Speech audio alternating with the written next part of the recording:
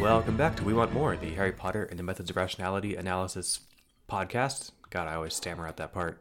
I'm your host, Steven Zuber, and with me, as always, is my co-host, Brian Deacon. Hello, everybody. Hey, man. You're not everybody. I'm one of everybody. That's true. So, what'd you think of 72 and 73?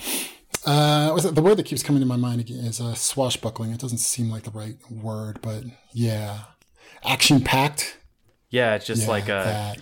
This is like the, it feels like a side interlude of just, like you said, action scenes with other characters. These are cool. These are kind of fun, and they're like a nice break from, like, we kind of get out of people's heads.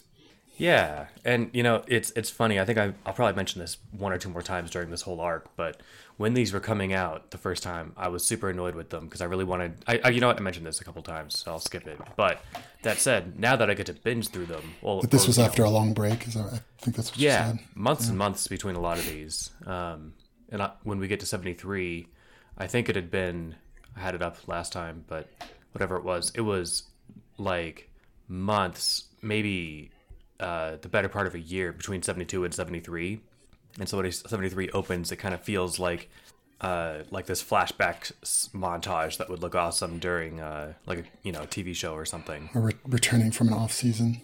Yeah, exactly. Definitely the phrase "Eliza Yudkowsky is not your bitch" was used, I imagine. Did I just use a nerd reference you didn't get? Sweet. I'm afraid so. That's now you got to explain George. it. I guess I haven't read any George R.R. Martin, but I guess he was famous for taking way too long on. Well, I guess he just finished the Song of Ice of the Game of Thrones series. Oh, I didn't know. I thought that he was. Yeah, there was like a long. It may be so that that's the thing is that he hasn't been putting them out as fast as the fans would like him to, and people started bitching, and then famously it was Neil Gaiman posted somewhere where other people had been bitching, saying that George R.R. Martin is not your bitch, and basically he will publish them when he fucking feels like it. So, yeah, I've got to imagine that would be like a bitter, like an awesomely terrible spot to be as an author. Like on the one hand, you've got a fan base that is screaming at you because they love your stuff so much they need more of it.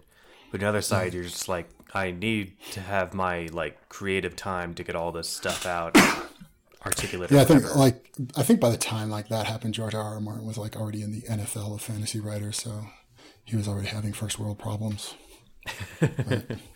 First world author problems. First world author problems. Oh, speaking of Game of Thrones, it's a little tie-in. I was Google stalking Tonks, just because I recalled that the actress that played her in the movie was hot. And she was in Game of Thrones. I forgot. And then I recognized, I'm like, oh, I totally remember that character. I'm sure everybody listening already knew this, but I just found out this morning. Who was she in Game of Thrones? She was the wildling. I don't remember the character's name. She was the wildling that basically took care of Bran Stark as they were kind of stomping across the wilderness.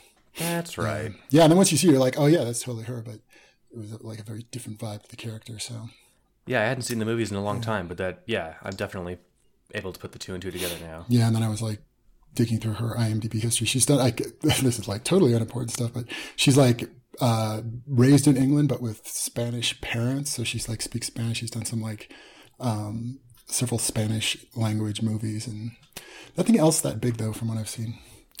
Well, I imagine being in Game of Thrones and Harry Potter. I'm not sure what you get for being a tertiary character, but it's probably nothing to sneeze at. So yeah, and cool characters. So. That's true. Both of them cool. Yeah. All right. So what was going on? When we last left our heroes? When we last left our heroes, Hermione and the gang were trying to find ways to track down and stomp on bullies. That's right. I like it's sort of funny that we have this generic concept of bully, and then these sort of random extras of characters going in to fulfill the role of stereotypical bully. It totally works. It's just sort of funny, in retrospect. It couldn't be more stereotype. Yeah, in the credits, they would just be bully number 1 and bully number 2. And in fact, even in the story, at some point, one of them is this is quite easy. Yes, I'm a bully. You're my victim. Yeah. I'm going to bully you. Yeah. And it's obvious bait, but it's funny. There was the other like kind of meta thing about this that Hermione's goal at the start of this wasn't to like stop bullies in Hogwarts. It was to be a hero, quote unquote, whatever that means. And I like that this is her goal for now, which is like, well, I'm not going to be a hero by, I guess, defeating the next Dark Lord at 11 or 12, how old she is. So I'm gonna fight bullies in Hogwarts with my little ragtag group of ruffians. I'm sort of anticipating like a very, like, Hermione's been very good being a Hermione kind of hero, but I think this like running around and beating up bullies is sort of on its own kind of not a very Hermione way to be a hero. So I'm sort of like anticipating like a less, overt, like a less aggressive way of being a hero, sort of in a way that sort of like lets us think about, well, what does it mean? I'm just picturing her like starting a study group for people who are struggling with their classes. Heroically start. Yeah, that's the what the John Mulvaney definition of a hero. A hero is a person doing their regular job. Well, it's not Hermione's job to help people study, but she likes doing it. So well, she doesn't count as a hero then. Yeah, I'm not sure. Maybe unless she's tutoring tots. That's right. Or angels. Angels are tots who died, right? Yes. If anyone's not familiar, this is from John Mulaney's. Is it New in Town? I think it is. I don't remember which one it was. I think it was New in Town, his first Netflix special, which was awesome. And I'm new in town.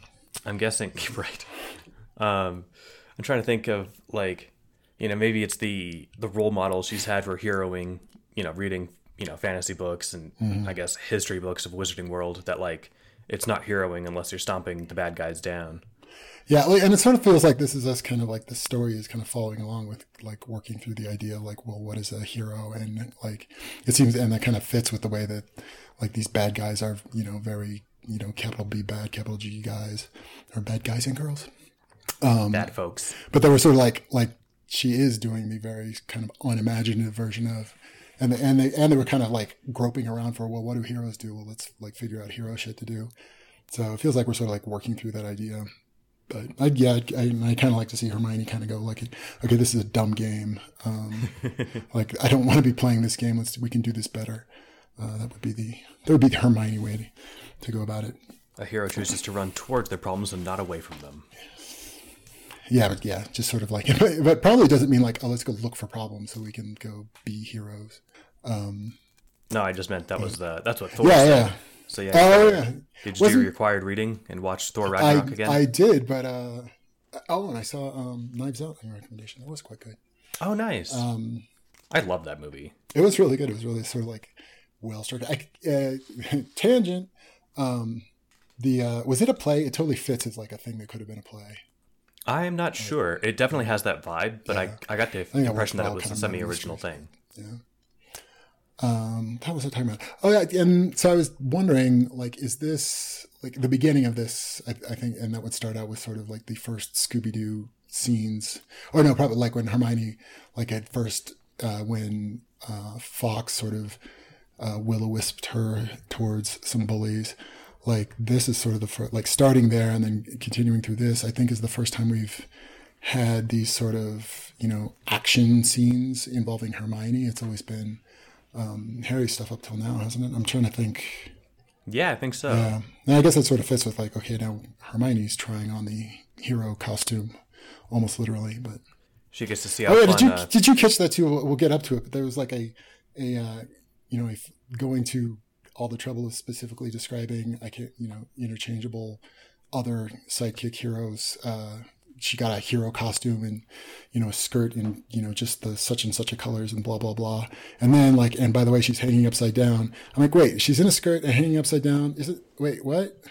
And no, I couldn't tell, was that on purpose? Was that like an oversight? It was like, well, then wouldn't her, we'd be checking out what kind of underwear she was wearing?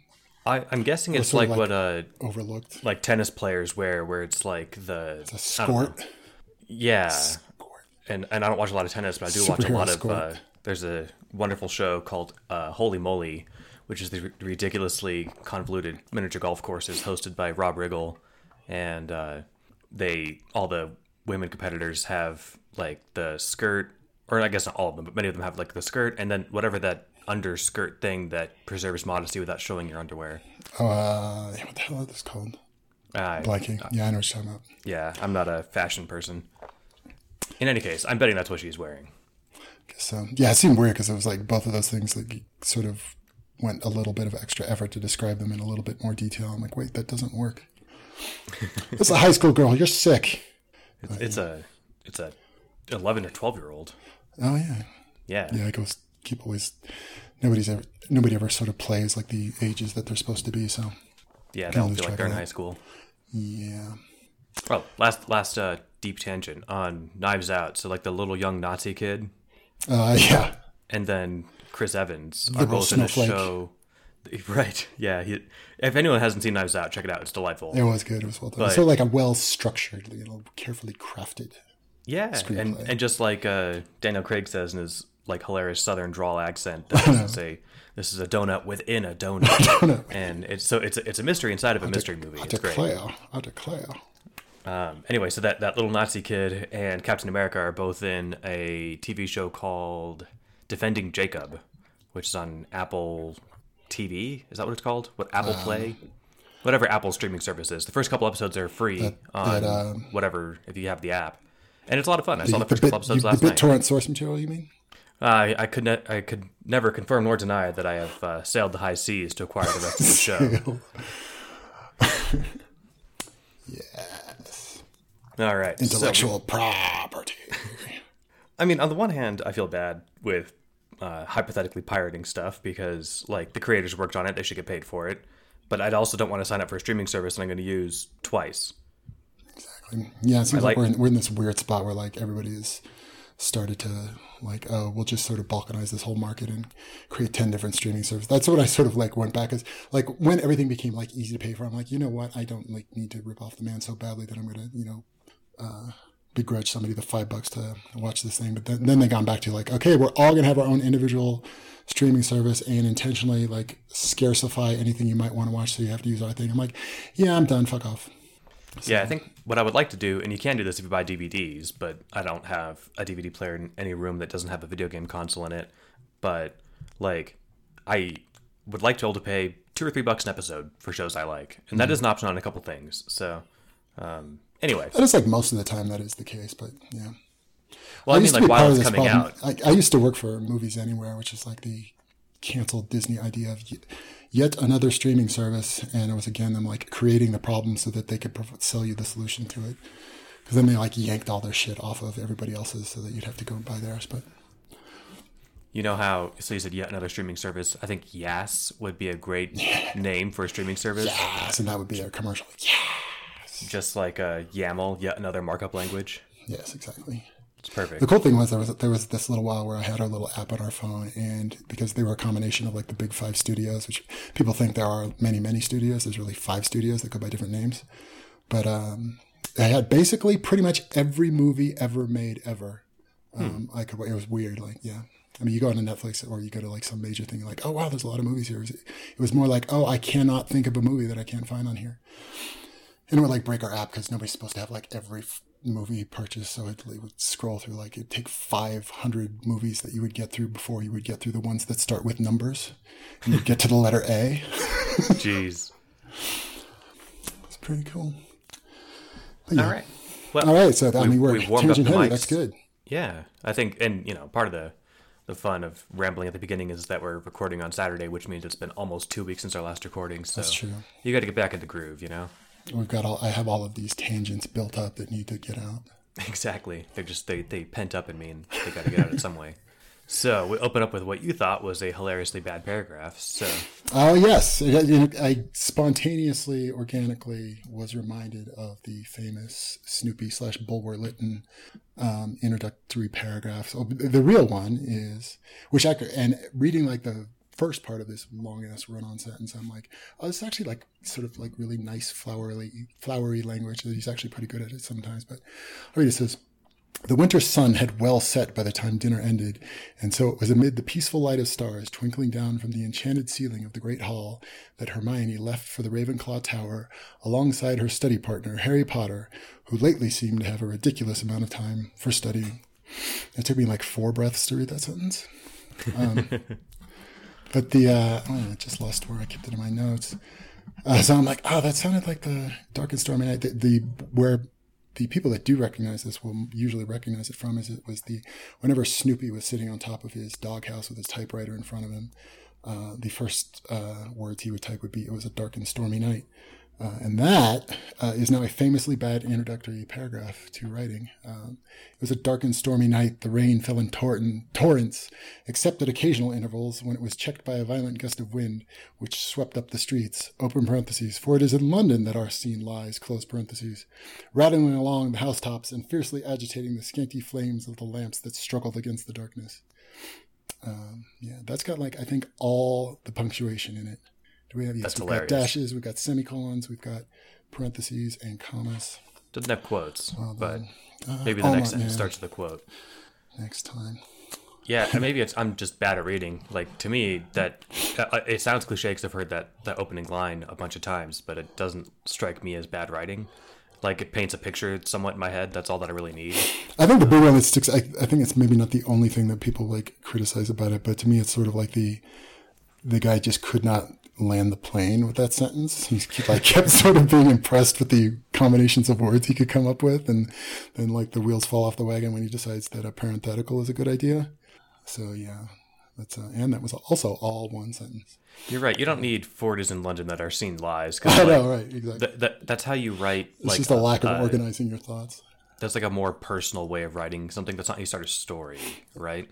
You have some exposition at some point that's organically baked in to say this is London, name a landmark or whatever.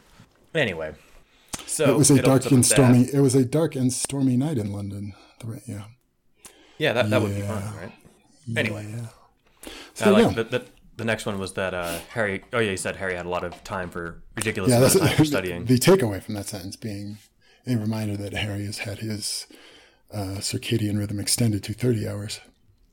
And his time turner. Oh yeah, so it still unlocks at the same time, I think, but now he uses it for 6 hours a day, which, man, I guess it makes sense not to give every asshole in school a time turner, but cause well, now that we're saying all about the math, shenanigans, because wasn't 6 hours was the kind of the quote limit on his time turning in a day, wasn't it? And that's the math we've been working with the whole time. I hadn't stuck that together because weren't we told in the beginning his clock is a 26-hour day? Yeah, so he was supposed to be using it for 2 hours a day, and then on the days where he would cheat and use it more, he would be tired earlier and getting up earlier. So it's you're supposed to use it for 2, but we're going to let it go up to 6. Yeah, we're going to, it was some potion or something to increase his sleep cycle to 30 hours. No, but before we did this, didn't he or am I just misremembering? I thought wasn't he able to go back up to 6 hours in a single day? Yeah, that was the max that he could do, but then he'd be tired at 7 p.m. or whatever. So the intent was that he would do 2, but he could do up to 6. Yeah, and I think that's the actual limitation on time turners. I think because it is one of those policing the plot. But if you could just stand there for an hour and smack your time turner over and over and go back 2 weeks, then you could just completely ruin. That's way too much time travel for a story, right? You go buy lottery tickets. Exactly. I just read a conspiracy theory. The lottery is designed to trap time travelers. That's probably why they don't have a lottery in magical London. Yeah, there you go. Anyway, so then it kind of has roulette. Have we had any gambling in the plot of any of the Harry Potter movies? That would be a problem as well. It seems like it would be just way too easy to cheat. Bet it all on black. Time turner. Yeah, put it all in black and then tweak your magic to have the die land a certain way. Mm. No, you just watch it, write it all down, and then come back an hour later. Yeah, but I mean, even without time travel, you can just move the die with your mind. We could hand wave some magic at that. It's not possible to blah blah blah. Yeah, if you try and use wandless magic on it, then they turn bright red and a siren goes off and you get struck by lightning or some nonsense. No, and then the wizard version of mob goons, which I guess would be kind of Crab and Goyle, but right. They come in and they defenestrate you out of the casino. Yeah, you probably get launched out of skylight or something. Yeah. Oh, that's all right. They can magic your shit out. All right, we're made it through a paragraph. And 4 tangents per paragraph. This could be a while. So, yeah. So Hermione's asking, why'd you do that? And he's like, do what? And why didn't you just tell them no? And it's kind of giving this, I don't know what you call that, like after the fact explanation of what just happened. Yeah. And I like this line, and I should have just been saying this the whole time because, like we talked about a few weeks ago, you're not asking me as many questions as you used to. Mm-hmm. But when he did, I should have just always said, I can neither confirm nor deny whatever you just said. I think you have a couple times. Oh, good. I think it was until somebody gave you the better line of that's clearly the most important part of the story. Yes, that was awesome. More solid. This one again, though, like it's so reminded. Yeah, so Hermione says, like, you know, when they said, "Oh, are you talking to the ghost of Salazar Slytherin? Why didn't you just say no?" And he's sort of giving me like, well, if I just say no whenever it's actually no, then I can't. This is the same rule by which I never talk about my work publicly. But, you know, if I just say no, then I can't ever like not say no or say yes, because you'll be able to triangulate on my meaning. So I have to bluff every once in a while. But this like did make me wonder, because I've been bringing this up, you know, several times. It's just sort of me commenting on the quirkiness of the style of writing, of being kind of, you know, overly fixated on things that are technically true, or, you know, people keeping promises or not being willing to break promises, or that, oh, I can just make this assumption that this person wouldn't literally lie to me. When I'm like, you know what, that like all of people can just straight up lie and be deceptive. But like, so this has been coming up like so many times now that I'm now starting to wonder, like, is this here on purpose? And is there going to be some kind of significance to this later of like things being literally true? Or that wasn't exactly what he's saying here, but it seems like, and I don't know if it's just me like that's different, but like every time something like this comes up, it strikes me as weird. Like why, and it's sort of like, it just kind of fits with Harry's sort of like overly literal, way of looking at everything, but it's been like such a repetitive theme that now I'm wondering if like there's going to be some significance. And it's making me sort of think back, like, has there been any significance so far around things that are like the difference between literally true but deceptive versus, you know, actually true, versus just straight up lying? Because I mean, there has been like serious straight up lying, and even Quirrell has said like you have to just straight up lie if anybody asks you about this. But I don't know, like this idea has been coming up so many times, and now I'm starting to wonder if it's not a coincidence from up here on the ladder of paranoia. No, I like that. I think there's a couple mundane explanations. One is that like Harry just seems to not like lying. Yeah. When Quirrell said you'll have to flat out lie about this, he mentioned that was a price measured in a fraction of Harry's soul or something. Yeah. And in the first week, when he gave that apology for ruining potions lesson, he said that, you know, one of my most important possessions is a button that says "Speak the truth, even if your voice trembles." And I think that it's like Harry doesn't, as a person, doesn't like lying straight out. Which, you know, I don't know how you don't like lying straight out, but you do like lying through truths. But yeah, that's the part. Like, and that seems sort of like the thing conspicuously missing from like the way Harry thinks about it, is like he almost thinks, like in my head, the technically true but misleading is even worse than an actual lie, because you're also lying to yourself about whether or not it counts. But like that doesn't even seem to like factor in ever for him.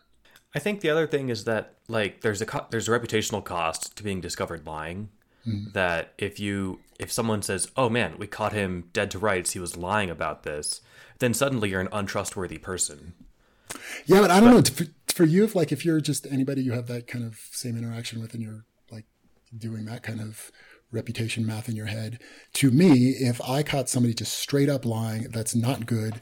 But like 25% worse is I caught you bullshitting me, like trying to ride the line of quote technically true, because that means you like put some serious thought into this, and you're totally cool with being, you know, deceptive.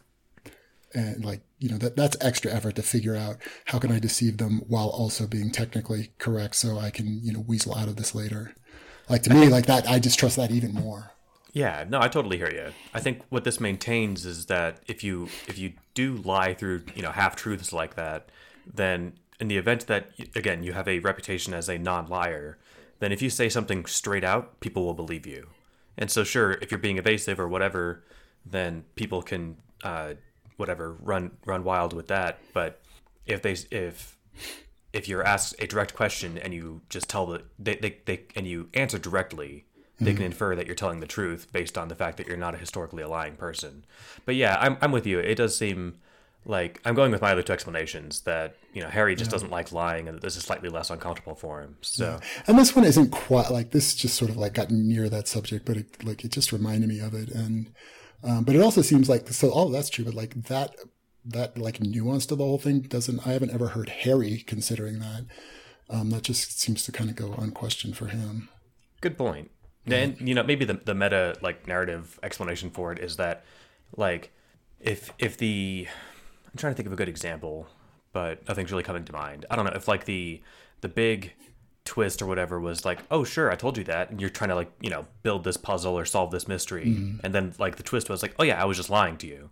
Yeah. Like that's not a very like thrilling payoff, and so I'm having difficulty articulating exactly what that is, but yeah, no, I think I get what you mean, but I guess like my kind of not my response so much, but like the thought that I jump to on that is if that whole like, resolution of that conflict hinged on the distinction between deceptive but technically true and just a straight up lie, then that's a pretty like lame, technicality of a resolution to whatever that conflict was. But I mean, it may be more than like, I mean, it's what I'm wondering is that if it's something more meta about, not so much maybe necessarily about like, oh, what is the nature of the truth or blah, blah, blah, but kind of more meta about like the idea of technically true versus, sincere versus deceptive. But I don't know. It's also something like the other thing that makes me wonder like, okay, maybe this is just a total red herring is it seems like this is kind of unquestioned by anybody, good or bad in this story. So it just may be that this is, and it's not very like, out of character for a Reddit grown, like, again, I say Reddit as just a shorthand for that whole kind of, scrutiny of an audience that, can be less than forgiving. Like that is it fits with that whole like ticky tack going after every little detail that, it may not be a comment on anything at all. It just may be like, that's the air we breathe.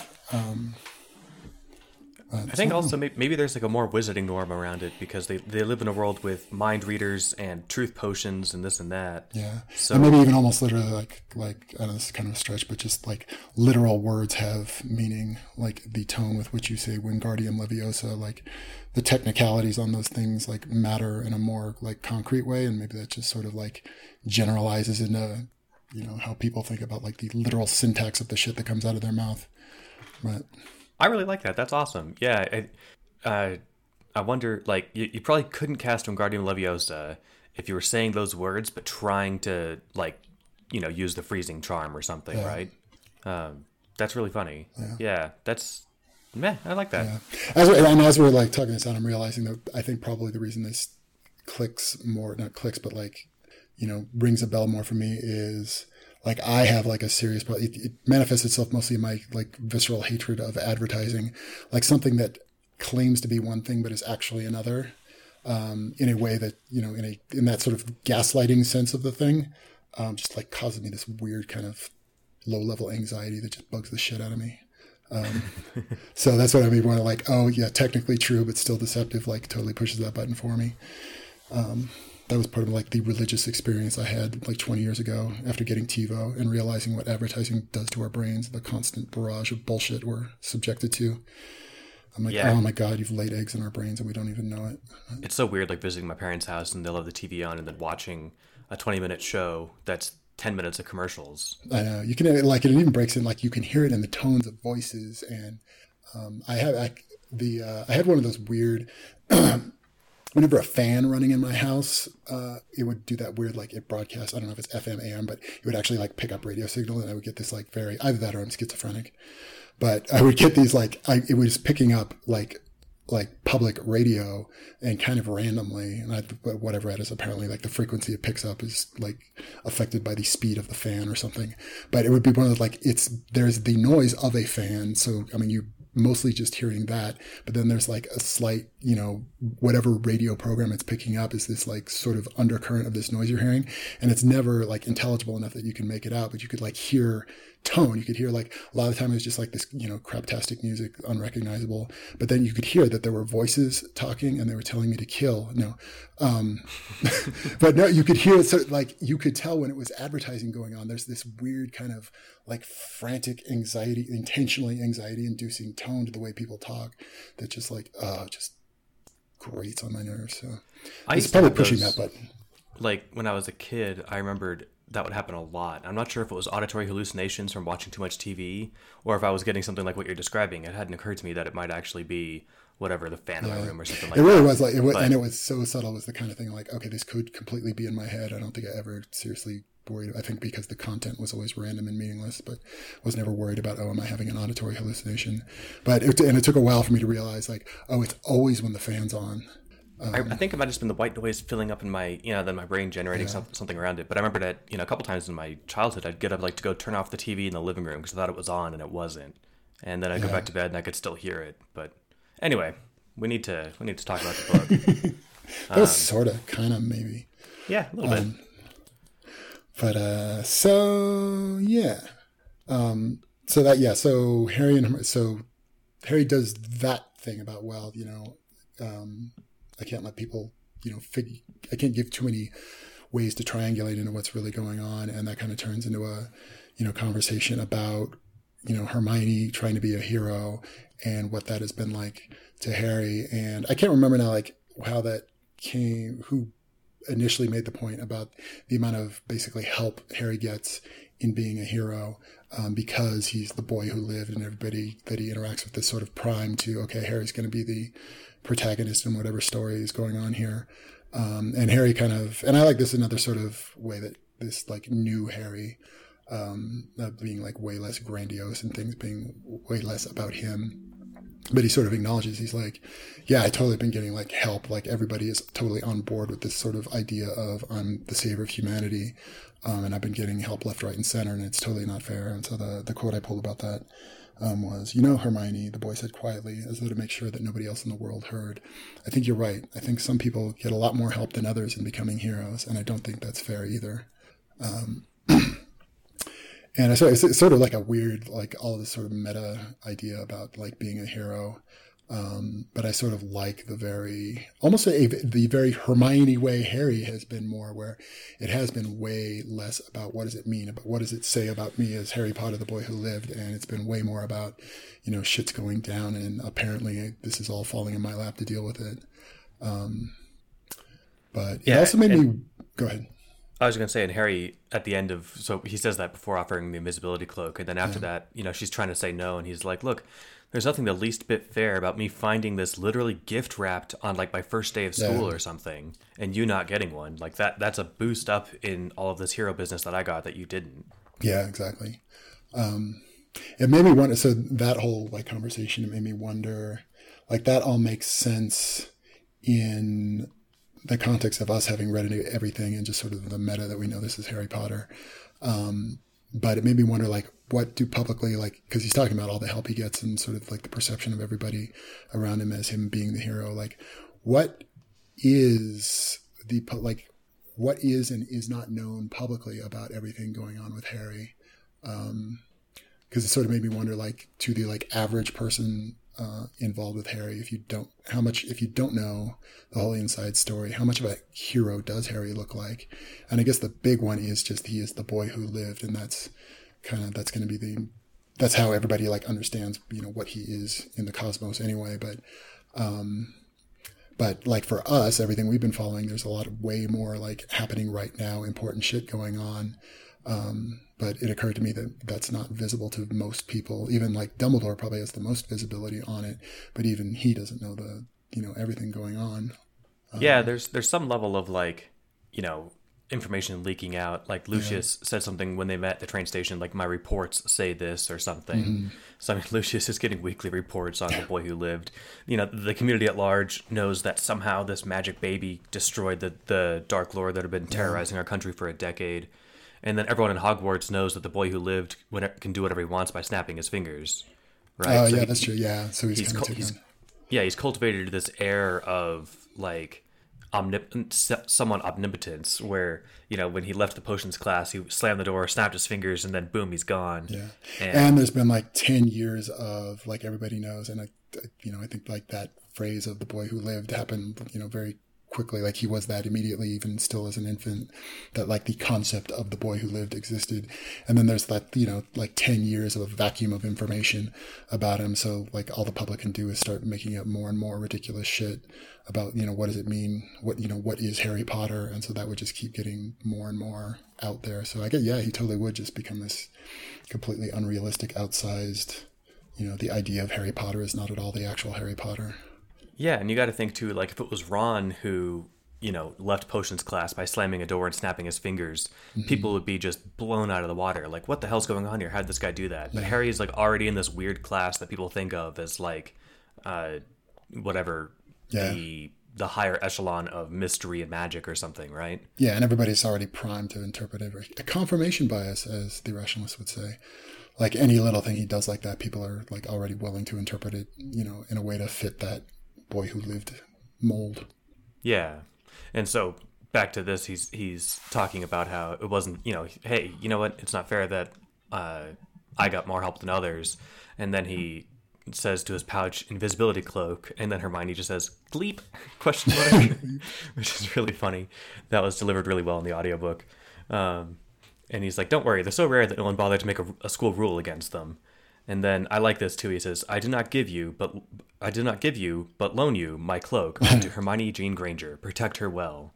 And he's talking to it like it's a thing, or like it is a thing, like it's listening. Yeah. And we know that he's doing that because he's not. There might be some magic involved that he's unaware of. Yeah, that's not established. I mean, like none of that was established, because that sort of like feels like kind of wand rules about who does a wand belong to, but that hasn't been a thing. We haven't had any of that established about the cloak, have we? I don't think we have. Not quite. We know that it's been passed down through his family since it was created. We know that he like mastered the cloak by understanding what it means to hide from death, and so he's got an extra special relationship with it. But it's not clear to me that. It's mostly just been a family heirloom. Like there's sort of kind of no like important to the family and everything, but not any kind of magical, meaning to that being anything. And also, and he got this from Dumbledore. I guess we don't know that, but in the original, like Dumbledore gives it to him, right? Like, oh, this was your father's. Here, take this. Yeah, I can't remember. I don't think it was signed Dumbledore in the book. I don't think it was signed at all. I want to say. I guess there was a thing of like, oh, Dumbledore now knows. I mean, it is here, but I guess there was Dumbledore now knows you have the invisibility cloak.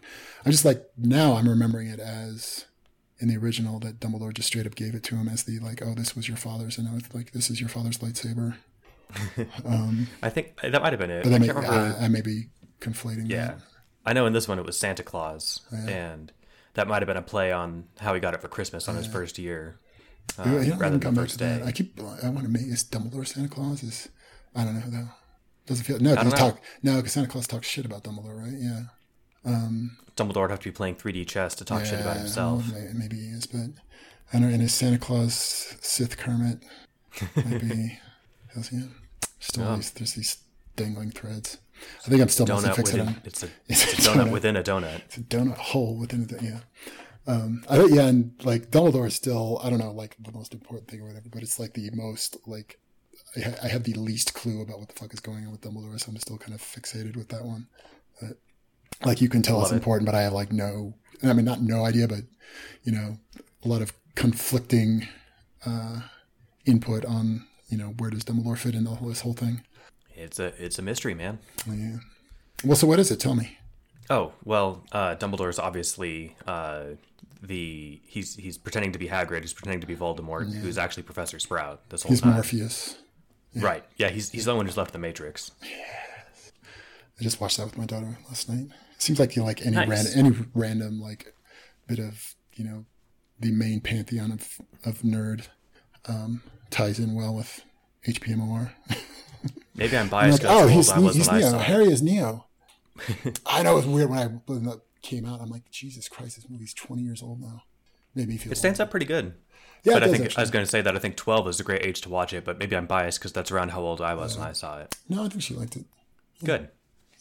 Anyway, so Hermione hems and haws about it, and first of all, she's thinking like, wow, he's just like trying to give me this, this. She doesn't, at this point yet suspect that it's the cloak of invisibility, but she's like, wait, so that's how you disappeared from the potions closet, and then that time when, and then her voice trailed off because even with an invisibility cloak, she still couldn't see how Harry had.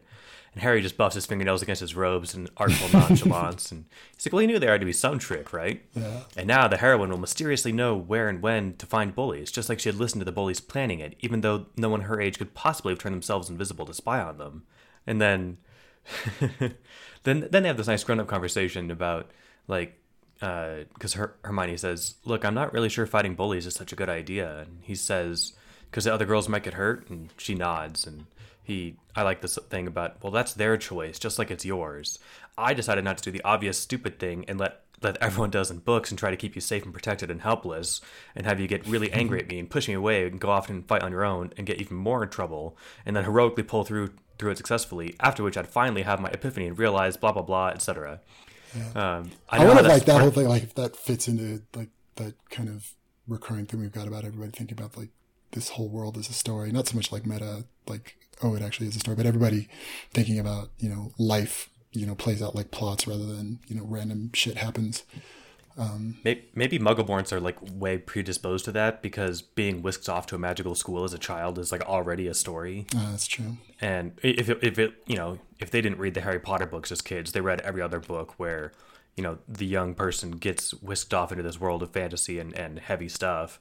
And so to them, they're like, oh, my life is already a storybook, right? Yeah, and I guess they and wizards have a more power available to them to make their lives like a story. But then again, and the nature of that whole thing is that yes, you have more power to make your life like a story, but so does everybody else. And then you have everybody's conflicting stories vying for dominance, and that's how shit gets random and meaningless. Is when everybody's story has to be a story, then nobody's story is a story. That's how it gets random, but not meaningless. That's how that's how you realize but there's full meaning for everybody, right? Yeah, well, and just not not that sort of like lame, cliched kind of meaning, where the hero triumphs in the end and all that kind of stuff. Like that's what falls apart when it has to apply to everybody. Then, there are no Rosencrantz and Guildensterns as extras in your life. Everyone's the player character of their own story, right? Exactly. And that's what I always think about, like during action movies, like when they're running down the highway and cars or trucks and barreling past, knocking all these vehicles over. And like that'd be me in the if I lived in a story, I'd just be one of the people that gets run over by a semi when the hero is fighting a robot on top of it or something, right? And all you were trying to do is get to your job interview, which is like kind of a really big deal. It's just not very exciting in a movie. Yeah. Anyway, so then Harry's like, look, if I can predict what I'm going to think later, I might as well go ahead and think ahead, or I might as well go ahead and think it now.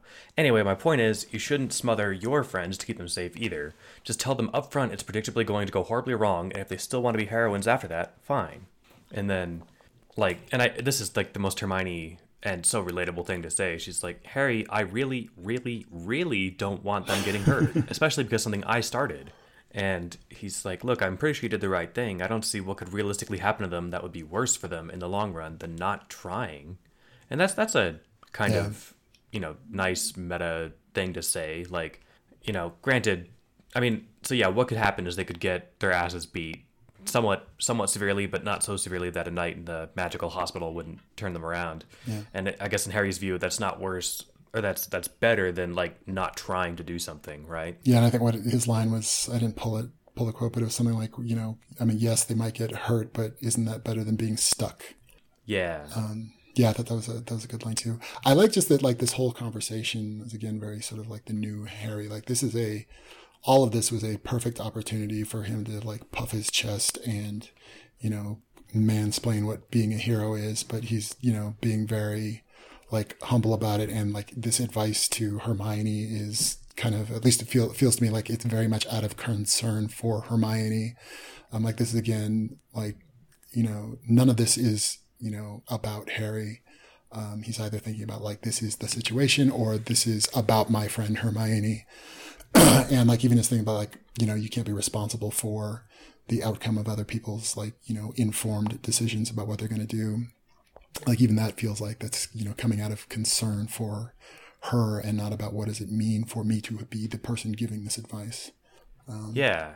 And you're right. He could have taken these opportunities to flex and be like, I've been doing heroic Oh, shit since day one. as the boy who lived, let me explain to you that blah, blah, blah. Yeah. Yeah, he doesn't bring any of that up, but she's thinking about it. And I like this moment a lot when Hermione's saying, like, what if they get badly hurt? And then she remembers hearing about how, like, on his first day, before he had cast his first spell, he was letting a sixth year bend his finger back to break it. And then another thought came after that about Hannah and her delicate hands with the fingernails that she carefully painted in Hufflepuff yellow every morning, but it wasn't allowed to be imagined. And, like, that's a very, like, visceral way of getting at it. You picture your friend with her little fingers that she paints every day, getting them broken by some asshole. Like, that is a horrific thought. And so saying that wasn't allowed to be imagined is just a good, we've all had thoughts like that where they're scary and you're like, nope, shut that down, terminate.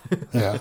And that, like, given Harry's advice that shouldn't factor into it, but it does kind of give you that, raw feeling around, that is a hardcore thing that Harry chose to do in that moment as his own choice, but that is not that's so bad that, like, clearly this is not a choice you could ever make for somebody, even if you've decided that, that's the right thing to do. That is, way too big a cost for, somebody has to choose that actively on their own. And that kind of is the point, but, like, it sort of, brings that in so you can kind of, understand Hermione's hesitation around the whole thing. Is like, oh, that's pretty, like, if you can then, picture somebody else, getting their finger broken while having to just sort of, like, know it's coming and walk through the experience. You're like, oh yeah, that's, you can't choose to do that for somebody.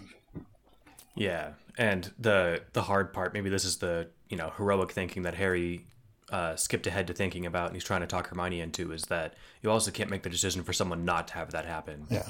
If they're choosing to put themselves in harm's way to, make the world a better place, you can't say, no, it's dangerous, you got to stay safe. Yeah. I mean, you can, but Harry's philosophy is that you shouldn't and that it's pointless to try. I like that. And she says, what if you're wrong? And he says, he pauses for a moment, then shrugs a little sadly and says, what if I'm right? Yeah. Yeah. And I like that. And then he goes to hand her the cloak, and is this where she'd already grabbed it? I forget. She's still gonna, like, hand it back to him, but he, like, won't take it from her. Well, she has that thing when she grabs it, like, he's gonna, like, he just drops it, like, because he thinks that she's gonna catch it, and then she grabs it, and then she feels like that, that music in the back of her head that Dumbledore described when he was like, I feel the magic of it. Yeah. And then she says, no, I don't think it's right to spy on people, because that's what Hermione would say. And he's like, not even on known bullies to rescue their victims? And I'm sympathetic to that. Spying is wrong, but so is bullying. Yeah. And so if you're measuring two wrongs, eavesdropping is less bad than someone getting bullied. And he says he hasn't been bullied, but he's been through a realistic simulation, which was his getting his ass whooped in class. And then he says, have you ever been bullied? And she says, no, in a quiet voice. And then she's trying to hand the cloak back to him. And then he's like, all right, fine. He takes it back. And then she says, that's not the Cloak of Invisibility, is it? The one we read about in the library on page 18 of Paula Vieira's translation? I love that. That's just how she rolls. And then he says, I can neither confirm nor deny that I possess magical artifacts of incredible power. Yes. Yeah. And then we get a cut to Hermione going to bed, and she's still kind of deliberating with this, because it was easier when there's, like, no way to, like, find bullies, but now that she can, now she actually has the decision of whether or not to do it. Yeah. And that kind of adds this fun and uncomfortable wrinkle for her, that it's fine enough to wander around looking for them, but, like, we're not in any, like, real plausibility of finding them, thus we're not in any real danger. But now that we can actually track them down, man, what do I do here? And then she finds a note under her pillow. Yeah. And it says, 10:30, you'll find a bully in the fourth passageway to the left of the hall leaving the potions classroom. Signed, S. Yeah, I didn't get that, and I pulled that. I'm like, who the hell is S? So I guess, like, now after the fact, then S is Santa Claus. Could be. Didn't somebody say that? Like, I think somebody, or not like, oh, definitely, but, like, I think that then idea, I didn't just, like, I think we were fed that idea later. Harry floats that idea, and it's really funny, but that's in the next chapter. I think, anyway. It's later on in this one in the next chapter, but then Hermione is going to breakfast the next morning, and she's like, well, shit, now do I tell them that I know where to find a bully or do I not? Because now she's faced with a moral dilemma with capital letters, just like all those wizards and witches she'd read about in the stories. Only in stories, people always got a right choice and a wrong choice, not two wrong choices. And so, like, the wrong choices she's facing are, like, do I go off and handle the bully myself without telling my friends, because that would be wrong, or do I lead my friends into danger, which is also wrong. I like how option 3 never occurs to her, which is to ignore the note and let the person get bullied. But that doesn't occur to her because she's a fucking hero. Yeah, I don't think that would be, like, that wouldn't be an option for Harry either. No, but I just like that because that is totally an option. But not if, again. Or I guess it would be like, oh, tell the teachers or, or bring teachers with you. Yeah, that's another good outside-the-box solution. Outside the box. No, that's the in-the-box solution. Well, but if you're thinking from the context of, like, I'm a hero, this is a story. Outside the hero box. Exactly, outside the hero box. It's inside the same box, for sure. It's inside the actual human in real life box. Unfortunately, the decision's taken away from her because apparently she wasn't the only one who was informed. Yeah. They all got it, didn't they? It says Daphne says she knows. Yeah. Padma comes up to her and says that. So Padma didn't apparently get a note that morning, but Daphne did. Yeah. Now, our only other plausible explanation, and I guess the one that we're supposed to be immediately thinking is, I can't remember who, Millicent? Millicent Bulstrode. The other, although, yeah, so we think she's a seer, but she's actually a time turnerer. Well, her sister is. Okay. Yeah. But that sort of time travel rumor mill, like that's going to be the only explanation we've got as to how this could be happening. Other than I suppose S could be for seer. S is for Salazar Slytherin because it's the ghost of Salazar. I guess that could theoretically be not by the way you just said, oh yeah, but that could be the aha. It actually is the ironic that there really is a ghost of Salazar Slytherin. That would be funny. Who apparently hates bullies. True or not, that would be hilarious. Yes. And so, that's actually worth talking about. And I think, we'll get into it a bit with Quirrell later, but it's already up. Like, everyone was freaking out about that rumor, and you and I were trying to think of, like, why is this such a big deal last week? Yeah. I think part of it is, like, and someone on Discord pointed out that, like, definitely one part of, like, why Harry was like, holy shit, people are thinking Salazar Slytherin is because the parcel mouth connection and all that's definitely might have been part of Harry's reaction. Oh, but I think as far as like if he has some special connection with Slytherin, then that might make people connect dots incorrectly. Apparently, connecting dots to parcel. Oh no, I guess that would because he is the quote heir of Slytherin, right? And so he doesn't want that rumor floating around. But as far as like why everyone else is finding that rumor so distressing, I was trying to think of like real world examples of what that sort of rumor would be in real life. That would be like just as disconcerting. And I'm imagining like what it would be like to be a religious person and believe that literally Jesus Christ was like informing the actions of some, person you really hate. Like, I don't know, a warlord or, Donald Trump. I was going to use Donald Trump. Yeah. And so like, if that example doesn't land for you and me, like what would it actually mean for us to believe in some like plausible rumor that the literal ghost of Carl Sagan was advising Donald Trump, right? And that's why Trump was doing the things he was doing. You're like, wait a minute, I thought Sagan was this awesome, nice guy. He was a good guy. Yeah, exactly. So for everyone who, so for the Slytherins who think that Salazar's a good guy, would never work with a, filthy mudblood girl or whatever, and would probably also support their bullying. And then for everyone else, they're like, well, wait a minute, you're telling me like that essentially this, Slytherin's Salazar's basically Jesus. Hitler was doing the work of Jesus. Right. That would be you're like, wait, are you telling me that Jesus fucking Christ himself is telling Jesus was a self-loathing Jew. Yeah. It's so I think that's sort of I was just trying to kind of pump the intuition in my own brain as like what it would be like to have that same sort of panic, and we don't really have. Yeah, that wasn't immediate. Yeah, it would have been cool for him to have said something like that rather than it was just sort of like kind of this. I don't. Yeah, because it felt just kind of this more knee jerk, like, oh shit, a secret. We better cover it up. But yeah. My brain hasn't left the whole who is S thing because we're talking like because it feels like the whole Millicent Bulstrode, was that it? Like that's the kind of obvious thing dangling in front of us. And now having said that clearly can't be it. But it's got to involve, I'm trying to like, the mentalist rules around who it could be. It's got to involve time travel, or an actual seer, which would be Trelawney, whose name doesn't start with S. Maybe Trelawney is Santa Claus. Oh, Probably Sybil not. is her first name. Sybil? Interesting. So it could be, although that's like, oh, there's a bully in this hallway seems like kind of a penny anyway to be a seer. Like, I used to have all these cool prophecies back when I was younger. Now it's just about fucking bullies in this school I teach at. Now, so the only other one I think, like, do we know? So we know Dumbledore. Like those, we know Harry has a time turner. Sister of Millicent has a time turner, and Dumbledore has a time turner. Do we know of anybody else? Oh, and I guess apparently the whole Ministry of Magic is. Oh, so it could be maybe it's Amelia Bones. Because the whole Ministry of Magic is apparently chock full of time turners. Either that or Dumbledore. Yeah, I could totally be. Oh, yeah, because then Dumbledore's doing the whole, like, oh, we need to manufacture heroes, but I can't let them know that that's what I'm doing. So he's secretly... I love the way you're thinking. Yeah. So, it's sort of like, yes, this is the very rationalist way to track it down. Well, okay, if time turners is the hypothesis, then yeah. Well, yeah, I guess, I mean, because it would, I mean, well, so pretend you don't know the answer to this, and then whoever, this isn't important to the story right now, but it's a fun thing to think about. Like whoever that is, let's say that S does stand for Santa Claus, or, whoever that is that's feeding them this, it's got to involve a time turner for them to know that. Because it's a thing, the future is coming. So you're either a seer or it's a time turner, and the whole seer thing seems lame. Especially since apparently we've already been fed the idea that seers are bullshit and it's actually time turners.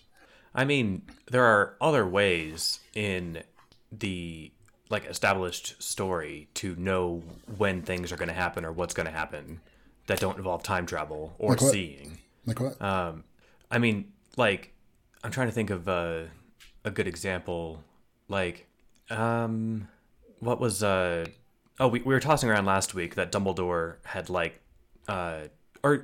here's one that actually this was the story that what's his name?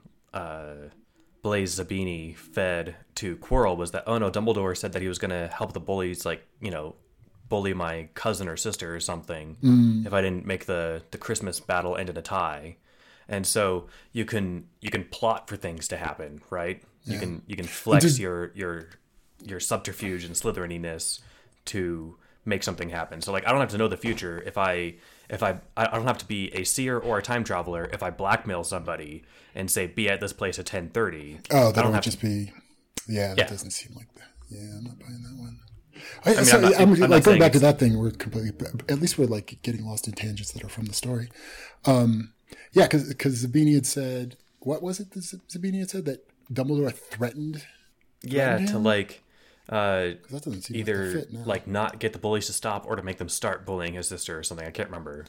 And Zabini believed that when he said that. No, when he was talking to Mr. Hat and Cloak, he said that I told Quirrell just what he told me to say. Yeah, so that was the lie he was saying. I don't know. Yeah, so... Well, wait, so we haven't gotten the Tonks. Spoiler, since it's going to be spoiled by the end of the episode, Tonks shows up. Does Tonks, at this point, have any connection to the Ministry of Magic? She's just another... And how does that... So she's a student... I'm trying to now I'm thinking, how does the age math work with Lupin? Yeah, Lupin and Tonks. I actually checked. Apparently, Tonks had just graduated, if you do the math, by Harry's first year. But the author wanted to have her in the story, so he just subtracted 1 from her age and left her being a 7th year. So she's like a 17-year-old girl in this. Yeah. And so she just, I guess we'll get to that, but so she just sort of naturally so amazingly talented that she could pwn 3 other 7, because they would be the same year as her. Yeah, they'd be about the same year. I think they were 6th and 7th years. I think it might have been the unexpectation of fighting another 7th year, and I guess they were they'd already been softened up, right? And we know that Tonks, at least canonically, wanted to grow up to be an Auror. Maybe she's taking extracurricular Auror classes, right? Yeah, we haven't got that. It was a badass scene. We haven't got to that. We'll give that the full treatment. Yeah, right there. Well, before we get there, we have the hilariously... I love this so much from... so we get a cut to Susan Bones. This is after Hermione's told that Daphne says she knows where to fight bullies, and then it just cuts, and it just says, doomed. They were all doomed in Susan Bones' opinion. Auntie sometimes told stories which started out like this. People did something they knew was stupid, and the stories usually ended with someone being doomed all over the floor and all over the walls and getting on Auntie's shoes. That was a good line. I like that. They're doomed all over the walls. That would be weird. I mean, so I guess Amelia Bones is sort of like the equivalent of like, well, I guess back when like I'm trying to think from the Untouchables. Who was the head of the FBI or the head of who was Kevin Costner's character in the Untouchables?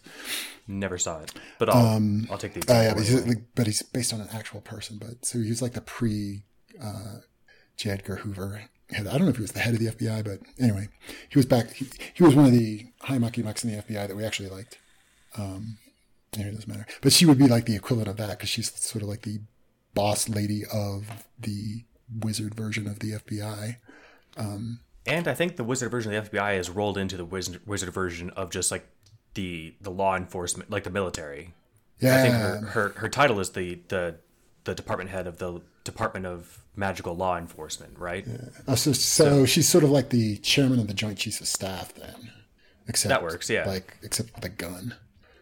Because it's a movie and people are doers, not talkers. But like, I'm just like wondering, what would that be like to be you're the Susan Bones and your aunt, so everybody knows your aunt is, the Colin Powell of the wizarding world.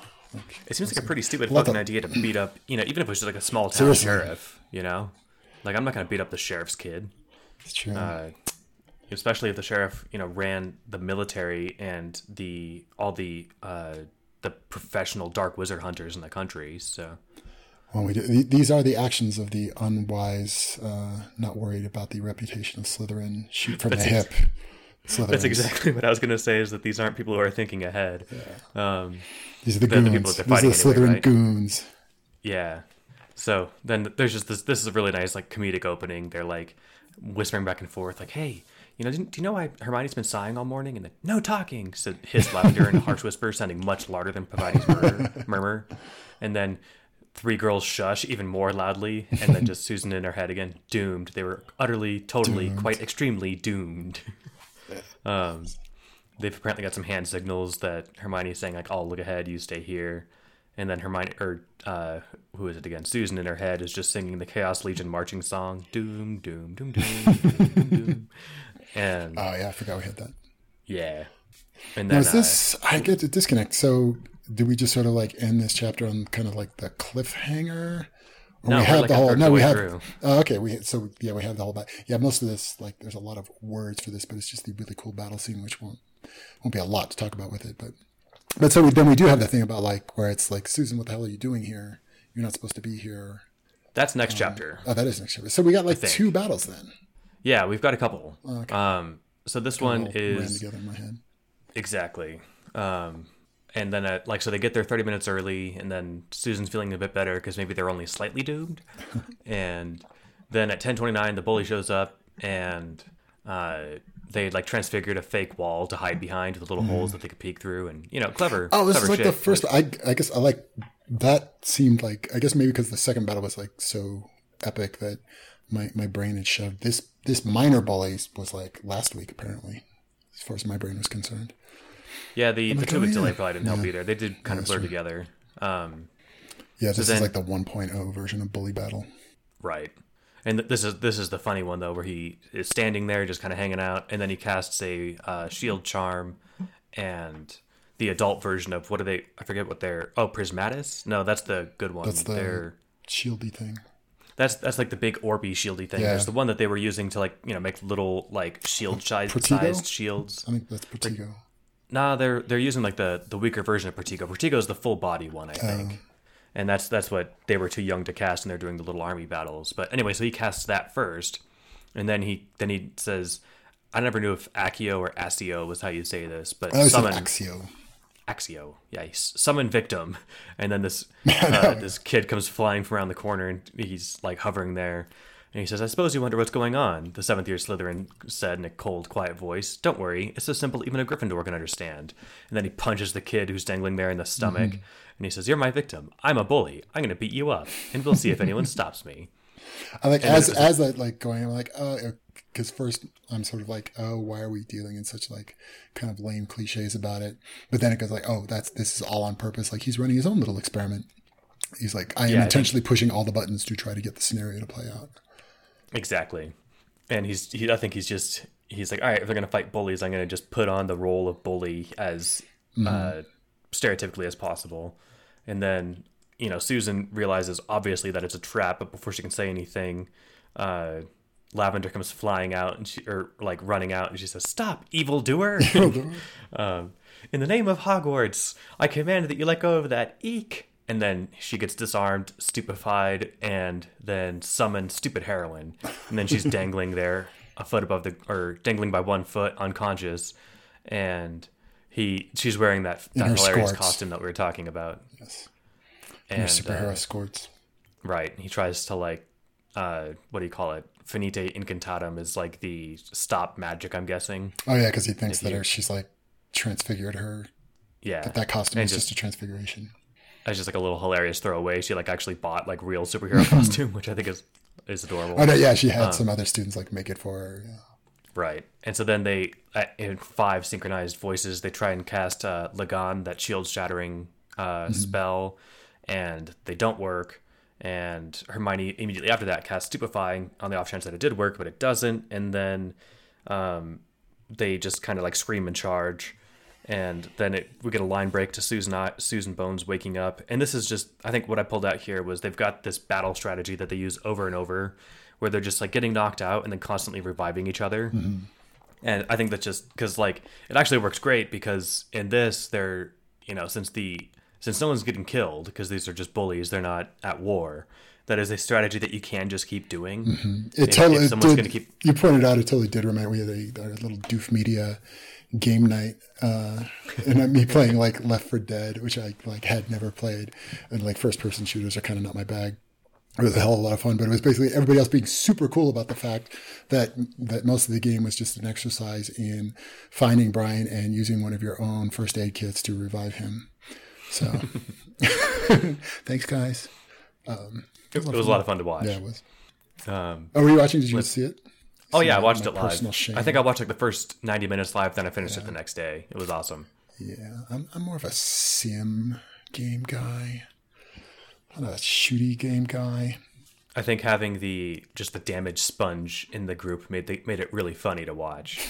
So if anyone wants to watch a whole, and like I think I mentioned, I didn't say this on the show. I was talk about this with Scott, that I feel like the AI got smarter between when that game first came out and when you guys were playing it. Because as kids, we could all just walk through that game and crush it. And I think, I think one of the guys. Maybe it's because we didn't have a Brian weighing our team down, but Glad I could help. I feel like that game used to be easier. I'm really good at Kerbal Space Program, though. Yeah, next time we'll do that for streaming or something. You got 5 hours to watch me land a rocket on. But yeah. Sounds like fun. It is fun. Just so. Let's see. Basically, they're getting stomped here, and there's a couple highlight moments where like, let's see, Padma casts Prismatis as the guy's shooting a spell at him, but she casts it around the bully rather than around herself, and so it deflects back at him, but he notices and blocks it. And then again, they just keep innervating each other, which, like I said, is a strategy that actually keeps working because they're like the bullies aren't going to kill anybody; they're going to just knock them out. Mm-hmm. Yeah, that was kind of the thing running in the back of my head constantly. Was like, what is the level of like actual threat going on? You don't know, so it's not like, oh, they're not going to do anything because it's all students. Like you don't necessarily know that. But that was like wondering, like, okay, there's bullies and everybody's fighting each other, but like, what are the stakes here? Is this just sort of like, oh, we might all end up in Madame Pomfrey's, or like, could serious shit go down? And how much are people worried about it? Yeah, how much are these bullies worried about the consequences after the fact? Yeah, it seems like they're not worried at all, which I mean, just the idea of running around hitting people is not something that I really quite understood, even as a kid. Yeah. Maybe it's because I was the one people were running around and hitting, but not all that often, but enough to where I didn't like the idea. But anyway, I was thinking about this just because, like, you would think that they would have caught on, or at least even in this fight, this guy would have caught on to the fact that they keep waking each other up. Mm-hmm. So you try another strategy that doesn't involve knocking them out. And like there is that first year spell, Petrificus Totalis or something, the petrifying spell. Yeah, that's Draco was fond of that one. Yeah, I in the remember original books. Yeah. they petrify Neville when they're going for the stone in the first book. Yeah, and Draco did that to Harry once. Like he was invisible, and then he petrified him so that he was yeah. invisible, and so that nobody would know that he was there. And then he like kicked the shit out of him and left him there. Nice. Yeah, so I mean, he could totally do that, and they're not strong enough to finite the seventh year's magic, right? So he should just be petrifying them rather than knocking them out. But I guess it all just kind of works. These bullies aren't exactly strong thinkers. It still works as sort of like a battle of mana attrition. Like it's not a freebie for them to wake each other up. It kind of like each little thing is wearing them down. So. Right. Speaking of mana attrition, that seems to be what happens. And so, actually, someone does get hurt. Hannah is running away to get help, and he casts that Cluthy spell, which like basically makes her leg spasm in crazy muscle spasm pain. Oh, yeah, she like bounces her skull on the floor or something. Yeah, she falls against the floor, hits her head, and then she's screaming in pain because her muscles are all twisting up. And that's not fun. If you ever had a good muscle spasm, I imagine all the muscles in your legs doing that. And yeah, screaming sounds like a totally appropriate reaction. So I mean, she is in actual pain, being actually hurt. And then I like that she rolls over and she's just like, she screams, "Go away!" And it's funny, but what else are you going to do in that point? I like it a lot. And he just says, "I think not." And then Daphne Greengrass stabbed her most ancient blade directly into his groin as she steps around the corner, and there was a flash that lit up the whole corridor. She was apparently lying in wait. She what? She was lying in wait. She was their ace in the hole. Yeah, and it comes out later when the guy's getting chewed out by Snape that like even that shouldn't have worked, but it did. Maybe like because you mentioned magical attrition, and it does apparently like knock Daphne out, I think too, or at least leave her in a state of quote total magical exhaustion. Well, and that's like her Excalibur, so it's got like magical plot power. Yeah, that could be it, or that's probably it. I don't know. Yeah. It is sort of like it does work though, because so we've got this kind of idea that wizards' heads are harder, but also that it would be in the back of everybody's mind that we can fuck each other up because we've got magic to heal each other. So you'd be totally fine with like stabbing somebody in the arm, like that's totally like that's on the table for even high school students. Yeah, we talked about the prospect of magical jackass when it first came out in the story that wizards are more physically durable than muggles. Yes, and there's just like the way the kind of cruelty that it would cause when everybody's sort of in this mindset of that it's consequence-free violence that everybody's just gonna be totally cool with. Let me just break some bones or really fuck you up because tomorrow you'll be fine. And that, and it's not clear to me because, like, yeah, you could do some really heinous shit. You could petrify somebody and then just, like, kind of cut them to ribbons and then heal them up right afterwards. It's not clear to me what exactly they have to do to get expelled, but or frankly arrested. If you're literally torturing somebody with a knife, true. I feel like that sounds like arrested material. But or what it would take to get Hogwarts shut down. Like, what school has its own hospital? I guess any school that has Quidditch. I guess so. I mean, if people are falling off their brooms left and right, breaking their arms and shit, then you got to have a... Yeah, we fuck up our kids too much to ship them off to Mungo's. We need to treat them right here. Right. All that flu powder isn't free, so we'll just treat them in-house. Also, then we don't have to report every single incident. Of course. Yeah, these things just happen at school. We just put some butter on it. He's fine. Yeah, think of the paperwork involved of sending them off to the hospital. Probably just cheaper even to have a full-time staff nurse than it is to have... there aren't wizard lawyers, are there? I don't think we've ever heard, even with like the, what's the magical council trial place? There's no wizard lawyers. Wizards don't sue each other. Yeah, they don't really seem to sue each other. I'm not sure how they settle their disputes. Duels? Magic. Yeah, magic. Anyway, so then it cuts to them at the hospital wing where they've left Hannah, who should be healed up in about 35 minutes. They lied and said that they tried a road running charm, which I think is a hilarious thing. And that's what caused the leg cramps. Meep. And what was that? Meep. Yeah, meep. Somebody painted a tunnel on the wall and she ran into it. That's right. Very plausible explanation. With magic, that would work. You paint a tunnel on the wall and you'd fucking walk right through it. Man, if magic had just Toon Force physics in it, then you'd be... Roadrunner was a wizard. You'd be just unstoppable if you could just draw an anvil above someone's head and have it fall on them. Although you essentially can, you can summon one or something, right? So, exactly. All right, magic's full of ways to cheat. Anyway, they talk themselves out of getting in trouble with Madame Pomfrey, even though you get the look that she's not really buying it. But she's just like, fuck it, it's not my job to investigate the bullshit stories they get. I just help the kids not be sick.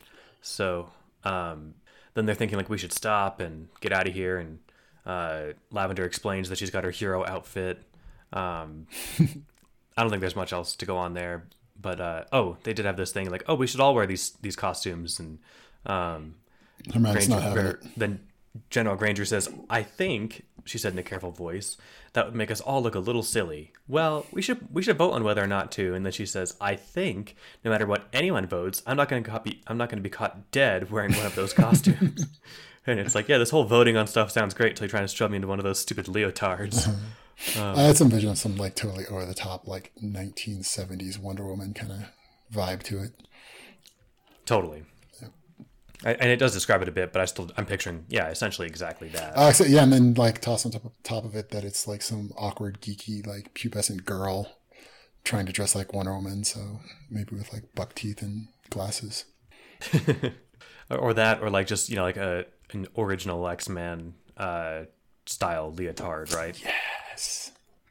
That was the line in the first X-Men movie. He's got like Wolverine's got the black suit on, and what would you prefer, yellow spandex? And he looks at Jean Grey and read his mind, and they both kind of just smile because we both know he would love yellow spandex. There's dignity in yellow spandex, apparently. I mean, there is when you can just claw anyone to bits who laughs at your yellow spandex. So the poster I've got on my walls, a 1980s Uncanny X-Men. And so there are like literal shoulder pads, and yeah. They're looking very Phoenix with a sash. Awesome. Very. Anyway, so they get to the Great Hall, and people started applauding. It was scattered applause, from mostly from Gryffindor, but some from the other two, but none from Slytherin. Yes.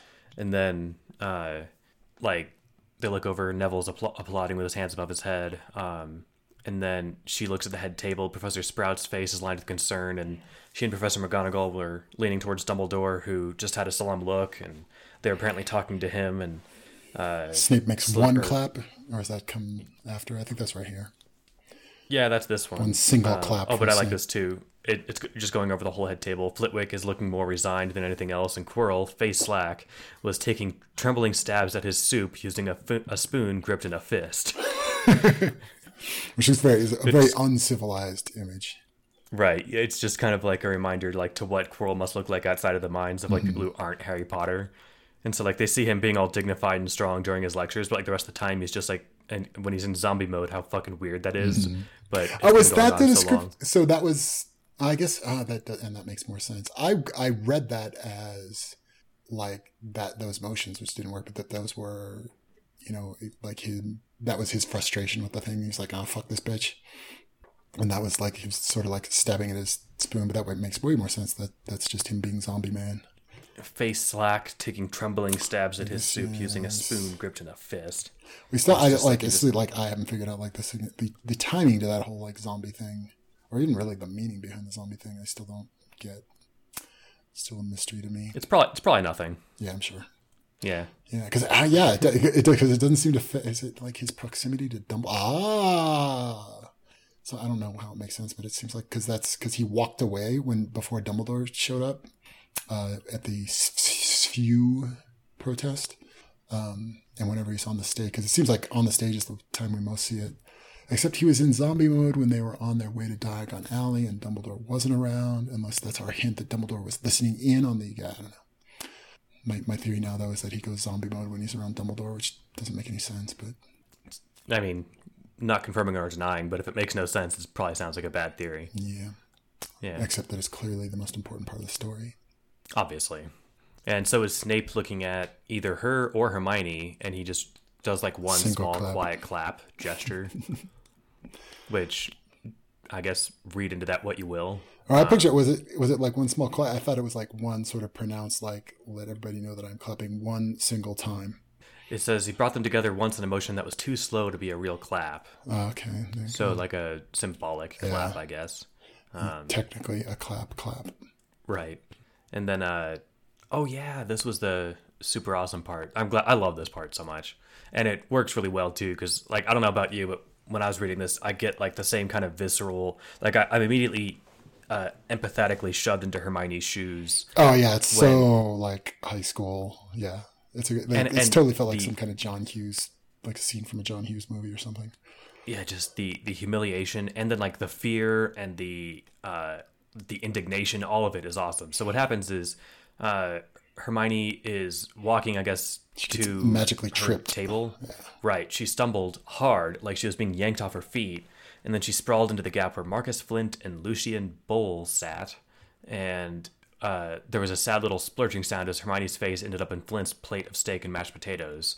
And then Flint grabs her and throws her to the floor, and her face is covered in mashed potatoes and food, and he's just looking at her and he's like, "You ruined my food, girl." And exactly, and then it's just like this whole.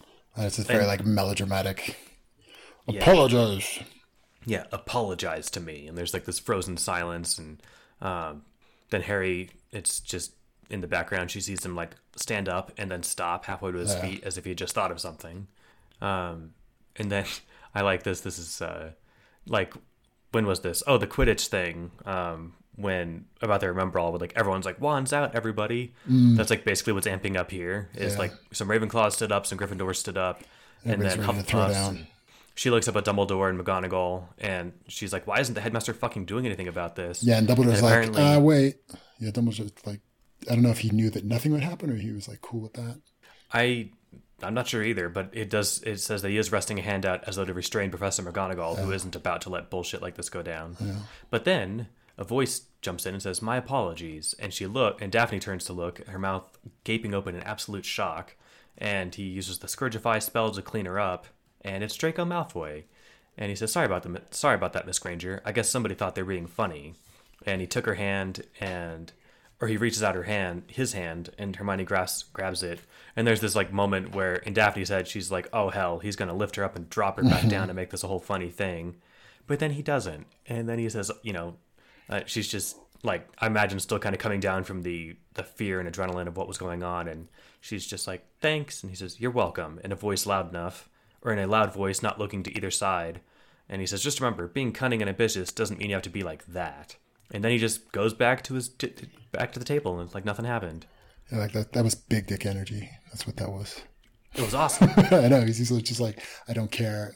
Yeah, it was the like, all of my people are going to lose their shit that I'm doing this, but fuck them. And not even in a way that's like, it's not even like he's turning on Slytherin. It's more like, I am more Slytherin than these asshats. But in a way, like the Slytherins feel like he's turning on Slytherin. Yeah. So we get a cut to Draco's point of view, and his heart's hammering in his chest. Oh, this was funny. I pulled out this line. His heart was hammering in his chest so hard he worried it might explode right out of his chest in a shower of blood, like that cursed Amicus Caro had once used on a puppy. On a puppy. Not a dog, not a random animal, a fucking puppy. So of course we now know that Amicus Caro is the worst character in the whole story. Where did he come? We've had that name before. I don't remember where it was, but this isn't the first time we've heard that name. He's a legit Death Eater, and in canon he was as well. Yeah. And I think his kids go here. Yeah, because I know we've mentioned him before in this story, not just in the original book. I think one of his kids is one of the people that attacks them, the spew witches in the next chapter. Okay. No, yeah, okay, doesn't matter. The other thing I realized, like as the scene was playing out, was like this is sort of the like our side quest with Harry of converting Draco to the light side of the Force. Like this is that playing out. Like this is sort of like the first major event in Draco is seeing being a Slytherin as something other than twirling your mustache. So yeah, that was cool. And like how the fallout from all of this, that like so many people just assume this is part of some fiendish master plan, rather than what he says it is on its face. Right. That's what they eventually, the rest of the Slytherins gather. Also just like a little bit of like, I don't know what to call this literarily, but the hyper realism maybe, where the Draco's sitting there freaking out, not answering questions yet. And so he goes for like the most moist thing on his plate, a bite of carrots, because his mouth is super dry. And I'm like, that is just very immersive writing. Yeah. And then he's like, and just like we get to like kind of watch his, gears turning in his head around because he's still trying to play the game. And so he still thinks he's got to play, well, not just thinks, but accurately thinks that he's got to play these weird dominance games with, the other members of Slytherin, and we kind of get to see, it was cool. And the way he's talking about like, oh, his heart's beating so fast, like we get to see kind of the mental cost to him of, this decision he made. Yeah, well, you get I get the impression that he didn't make the decision really. Like this happened, and he went over to go help her because he cares about her. Yeah, and then we talk about like in the same way that scene where he like keeps her from falling off the roof. Right. Yeah. And so we get into his head so that we're not like, as readers, we aren't wondering if this is some kind of fiendish plot. Like we're in his head and we know that this is, him acting sincerely, and not even necessarily in some sort of squishy way, but just sort of like this sincere kind of like, okay, this is bullshit, and why are we acting like this? We look like assholes. Exactly. And he's like, there's probably some better way to make Slytherin, or there's probably some way to make Slytherin look even worse than attacking 8 first-year girls from all 4 houses who are working together to stop bullies, but I can't think of how. Yeah. And so then in his like Slytherin-y cunning, trying to divert suspicion that he actually likes this mudblood as a person, he says, this way we get the benefit of what Greengrass is doing. And they're like, wait, what benefit? And he's like, it makes Slytherin House look better. And he's like, look better to who? And then someone else just has the idea of like, you know what, it's probably some tremendously clever scheme Malfoy's got going. Like in A Tragedy of Light, where everything looks like it's a setback, is actually part of the plot. I thought that was funny, because like kind of our only, knowledge of that thing is Lucius talking about it as a really stupid idea. So it was like a nice way of like making the other Slytherins look like, morons, without having to just say, and they are morons. And you got to watch Death Note, which is what Tragedy of Light is. So then it's like, then Crabbe and Goyle are kind of murmuring to each other. They're worried about what they just saw with Draco doing that, but they don't get exactly what's happening. Then Hermione is leaving lunch, and because I guess she wasn't hungry after being freaked out like that. Mm-hmm. And Daphne's trying to explain in her voice just barely below a shriek that this is Draco goddamn Malfoy, his father's Darth Vader, and he's been trained from birth to hate you and trained from birth to lie, and he's not being nice. He's gonna fuck you over hardcore, and if he doesn't, his dad will kill him. Like you are being woefully naive by imagining that he's just trying to be nice to you. And we get that a little later with his father saying, what the hell are you doing? Yeah. And Draco not knowing how to respond. It's awesome. And let's see. There's like 6 or 7 line breaks here, so I'm just trying to breeze past them. We get a single line break to... I like this. It cuts back to Draco, and he says, all right, fine, you want to know my plot? Here's my plot. I'm not going to do anything, and the next time people think I'm plotting something, they won't be sure. And this 5th-year boy says, I don't think I believe you. That doesn't sound cunning enough to really be it. That's what he wants you to think, said the 5th-year girl. I think, like, being a Slytherin house would be exhausting, having this being, like, the level of 100% all the time deception of how much is everyone fucking with me all the time, but it sounds relentlessly entertaining. So always on. And then we get 3 quick line breaks, which are just fast enough to read. And Albus, Minerva said dangerously, did you plan all of this? Line break. Well, if I did just snap my fingers under the table, I wouldn't just tell you that. So I forgot that. Harry doing that thing where he doesn't deny or confirm something. Cut to the defense professor's quavering hand dropping his spoon into the soup again. That totally went past me. The zombie thing. Zombie.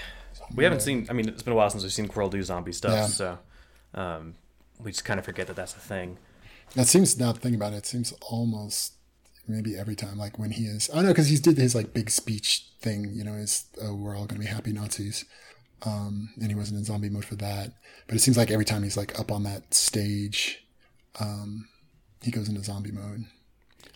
And this isn't me having gone through the book with like a timer or anything, but I get the impression that he's just kind of zombie mode more often than not. Yeah, and he was zombie mode like the beginning of that first battle magic class. Yeah, he's sitting there slouching in his chair, drooling onto his robes, and then like when class starts, he wakes up and he's not a zombie anymore. I sort of get the feeling that he's like zombieing more than half the time. Yeah. I'm betting though it's not random. There's going to be some significance to the timing of it. I suppose we'll just have to wait and see, because I certainly have no idea. Yeah. And then we get a cut to Daphne, who's chewing out Millicent, and she's like, what do you mean I set you up? Millicent's asking. With my seer's eyes, I stare through time itself. I saw you winning. And she's like, that boy was expecting us. Well, yeah, everyone knows you're hunting bullies.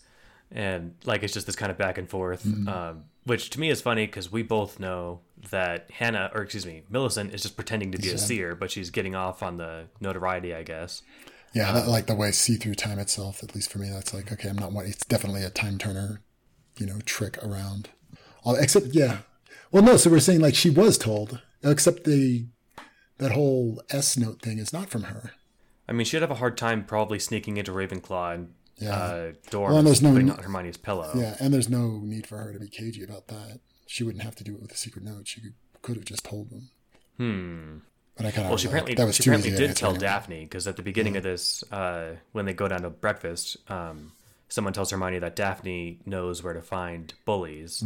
So Daphne got the same message, whether or not she got it from Millicent or from another note or whatever.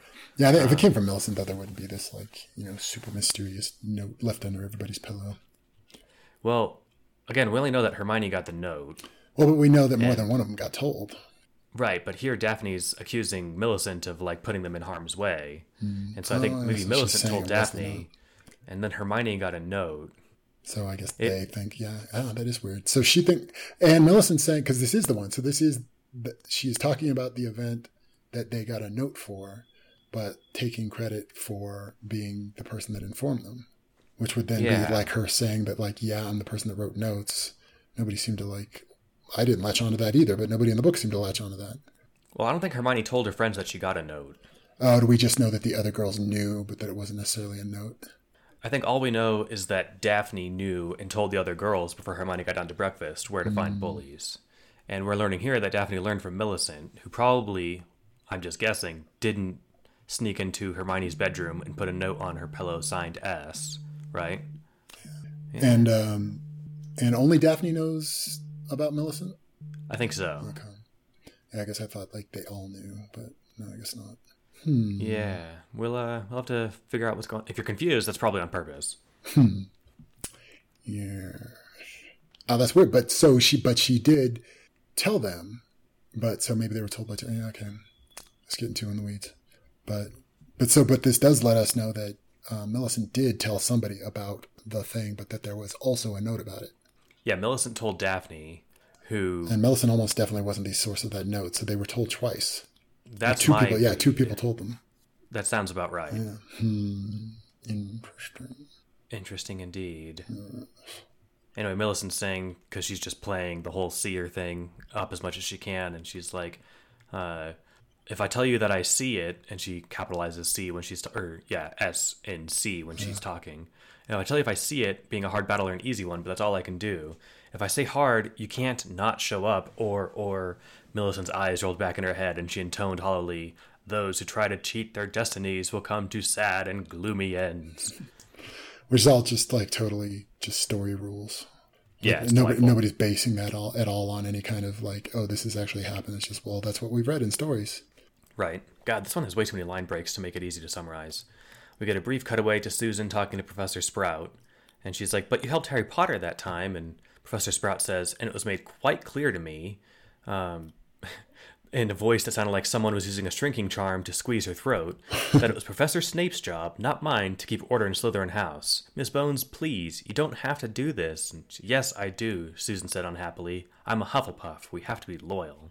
Oh, and this is the part where, a mysterious parchment under your pillow, Harry Potter said, looking up from where he was sitting, in the quieted nook where they were studying.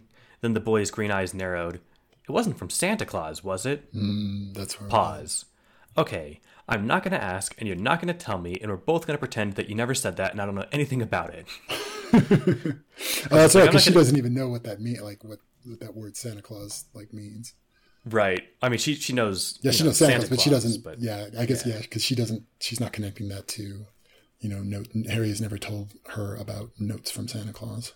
Right, so she's just like, I'm not getting fucking shit. Pause. All right, I'm not getting sucked into your fucking weirdness here. Let's just roll right past that. We're gonna ignore that you said that and keep on rolling.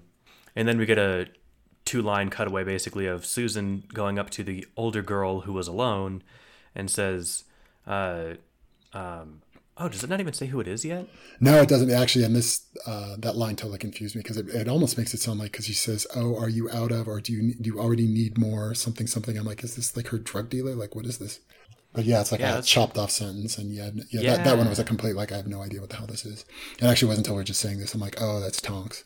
Yeah, so she's talking to Tonks here, but we don't know that yet. Yeah. Because I did know that already, I somehow just inserted that into my reading when I was reading through this week. So this kind of stuff, like these, like too much of this starts to get on my nerves because it's sort of like when this stuff is like a team sport to read it, like as a regular reading of it, this stuff is so, super tiny that it's sort of like exhausting to try to keep up with it all. And like, if you go back and read it a second time, you can, but like, I don't, well, on the I don't plus want to read side, something I have to read twice. But I think that's part of the cleverness of doing it this way is that like it's a treat going back and reading it a second time. But on the first time, if you never put together that she was talking to Tonks and you totally forget about it, like nothing in the story falls apart. Well, and it works better as when it's being, and especially by this point, it's already been, it is a thing happening live while being serialized that everything is being read. There's 100 eyes on everything being written. So to be subtle about anything, you have to be basically like beyond subtle. You have to sneak shit in. Because there's definitely nothing here that you would be able to, you would have to go back to this and to figure out that that's what it was. Yeah. So, totally. And there's something, and I think that sort of, that has, in terms of being a literary criticism, that kind of has leaked into other ways where I think because then there is kind of this expectation set about the, level of detail that the reader's going to pay attention to. There's been stuff that's been kind of not important. I mean, it's not been like a super secret or anything, but it's just been some like, just in the moment part of a scene where something was stated kind of intentionally vaguely, to the point where like, okay, I didn't actually follow what it was you were trying to, describe here because you were trying to, make a clever little feint of description here, but like it was completely lost on me. And so that kind of stuff will interfere in a way that like this kind of stuff is sort of like we're, playing, tricks with the plot and, it's definitely at least, intentional, but there's been other stuff where I think it kind of affects things that aren't necessarily even part of that. Just because sort of like the expectation of the, level of detail you're supposed to give to the reader is kind of, been shifted. And then it just sort of turns into like, it's just tiring to try to keep up with that. It just kind of comes in every once in a while, but.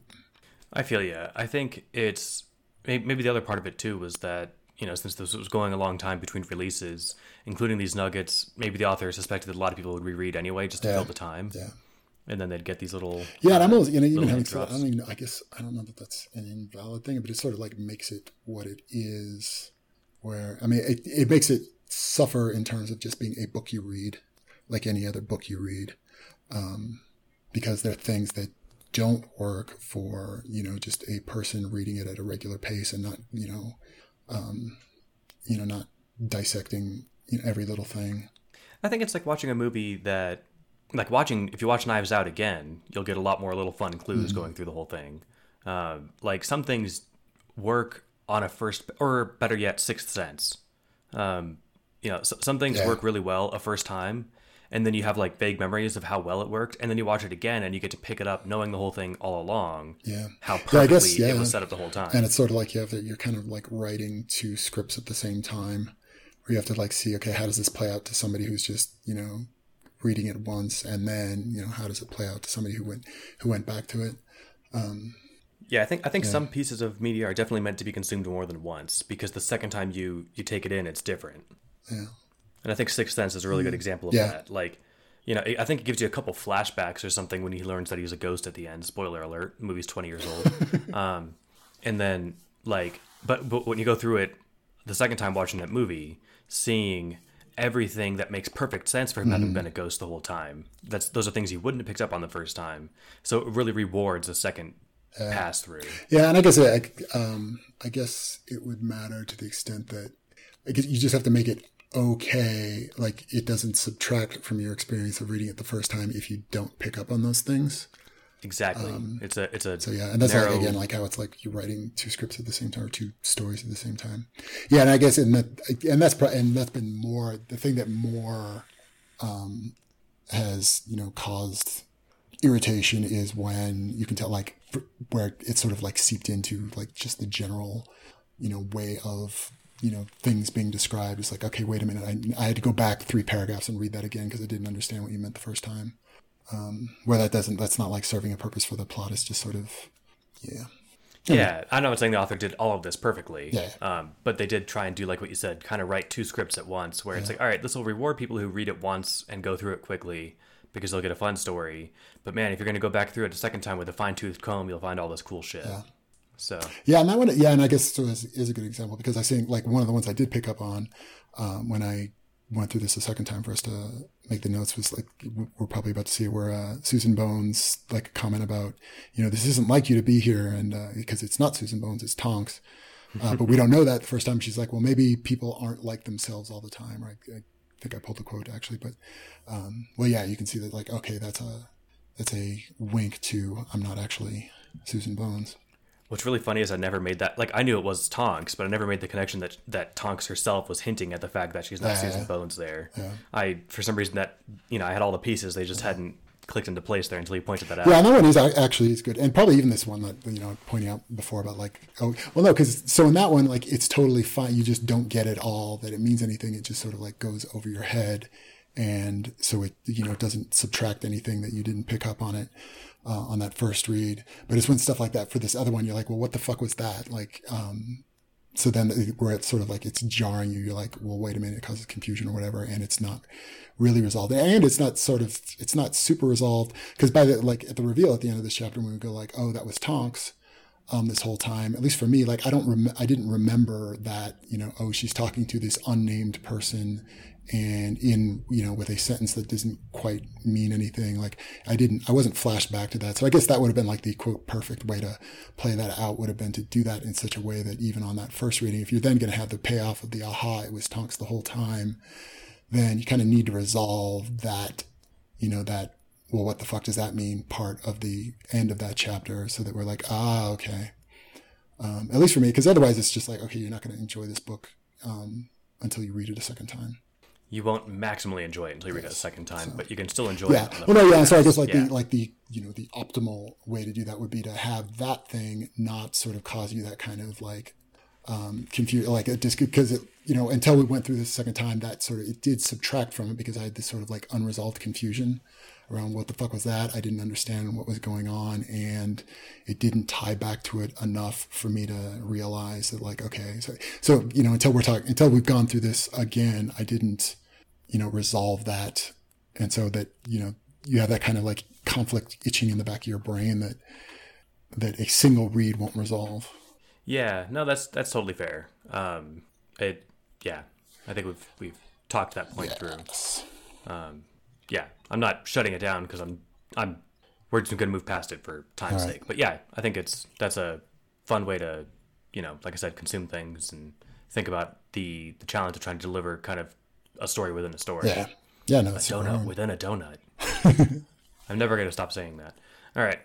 So then we get to Jamie Astorga, the bully who just got his ass whooped by Daphne Greengrass's noble blade spell or whatever. And Snape is chewing him out. And he's like, I remember warning you that there might be first-year girls that if a fighter were incautious might prove annoying if you're taken by surprise. And Snape's just like stalking slow circles around him while he's sitting in his office. And the kid, Jamie, he's a kid now. He was the older bully later, but now he's being, now he's a 17-year-old kid. Exactly. He's like, sir, they shouldn't have been able to. And he's like, oh, I quite agree. They shouldn't have been able to. I wonder if Mr. Malfoy, whatever he's plotting, has a point, Astorga. It cannot be good for the repute of Slytherin's house if our fighters, rather than demonstrating their strength, lose to little girls. His voice had risen. It is well that you had the good taste to be defeated by a little girl who is a fellow Slytherin of a noble house, Astorga, or I would deduct house points from you myself.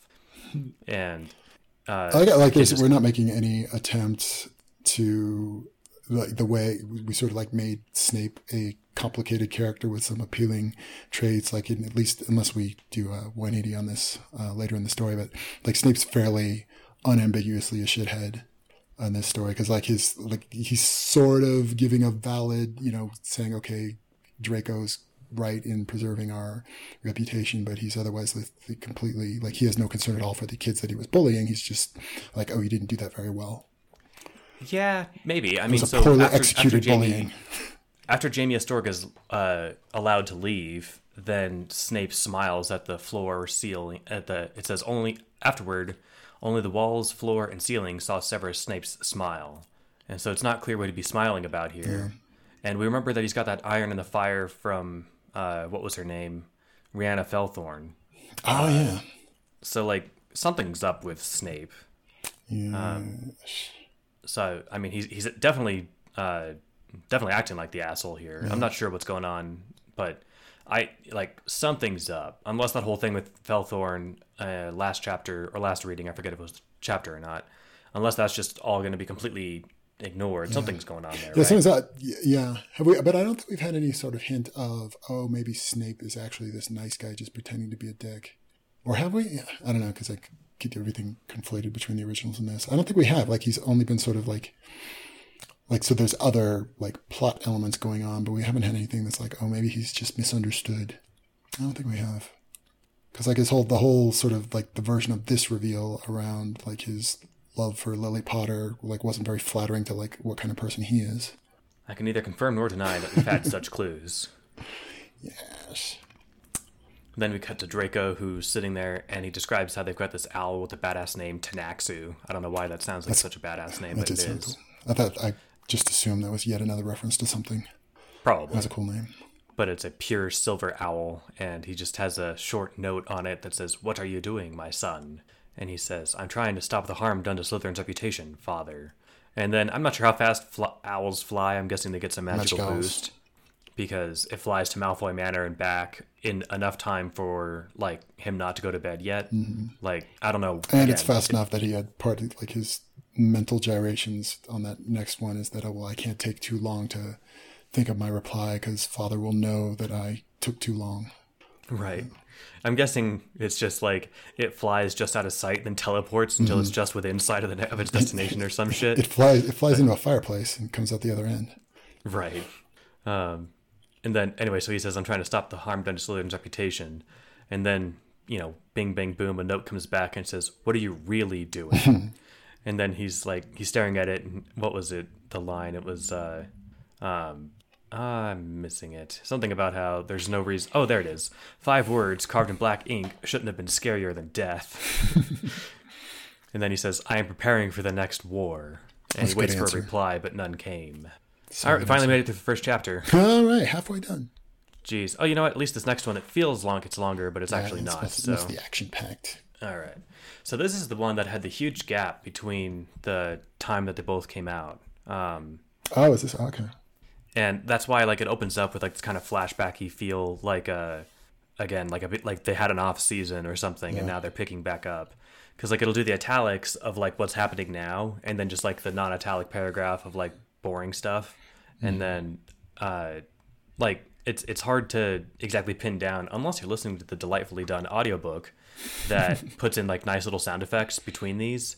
And it's, like, all action-packed, and it starts open. A jet of red fire took Hannah full in the face, flipping her head over heels and smacking her head straight into the stone wall, where her pale face seemed to linger for an instant, framed by flying strands of brown and golden hair, before she collapsed to the ground in a heap of robes as the third and final volley of blazing green spirals brought down their foe's shield charm. The March days passed by, filled with lectures and study and homework, breakfast and lunch and dinner, and then the Gryffindor boys stared at the 8 of them. Exactly. And then, another bully encounter. And then there was the sleeping, of course. You wouldn't want to forget about the sleeping just because it seemed so normal. And then, enervates at the voice of Susan Bones as Hermione's eyes flew open, her lips drew it in air with a gasp, her lungs feeling heavy, like there's a huge weight resting on her chest. And then, again, just another bully encounter here. There's a lot of bullying going on at this school. I know, right? And then you cut back to just the normal, like, again, whatever this literary device is called, but then you cut back to the non-italics text. And you wouldn't want to forget about magic either, even if the actual moment of casting a spell only formed a very small part of your day. It was the whole point of Hogwarts, after all. And then you get another italics cut. okay, what if we all ride on skateboards? We could get to places faster than walking, and we'd look really cool on skateboards. Muggle artifacts may not be as fast as broomsticks, but they look cooler. We should vote on it. We should vote on it. And also like how they like Muggle stuff is cool to wizards. Right.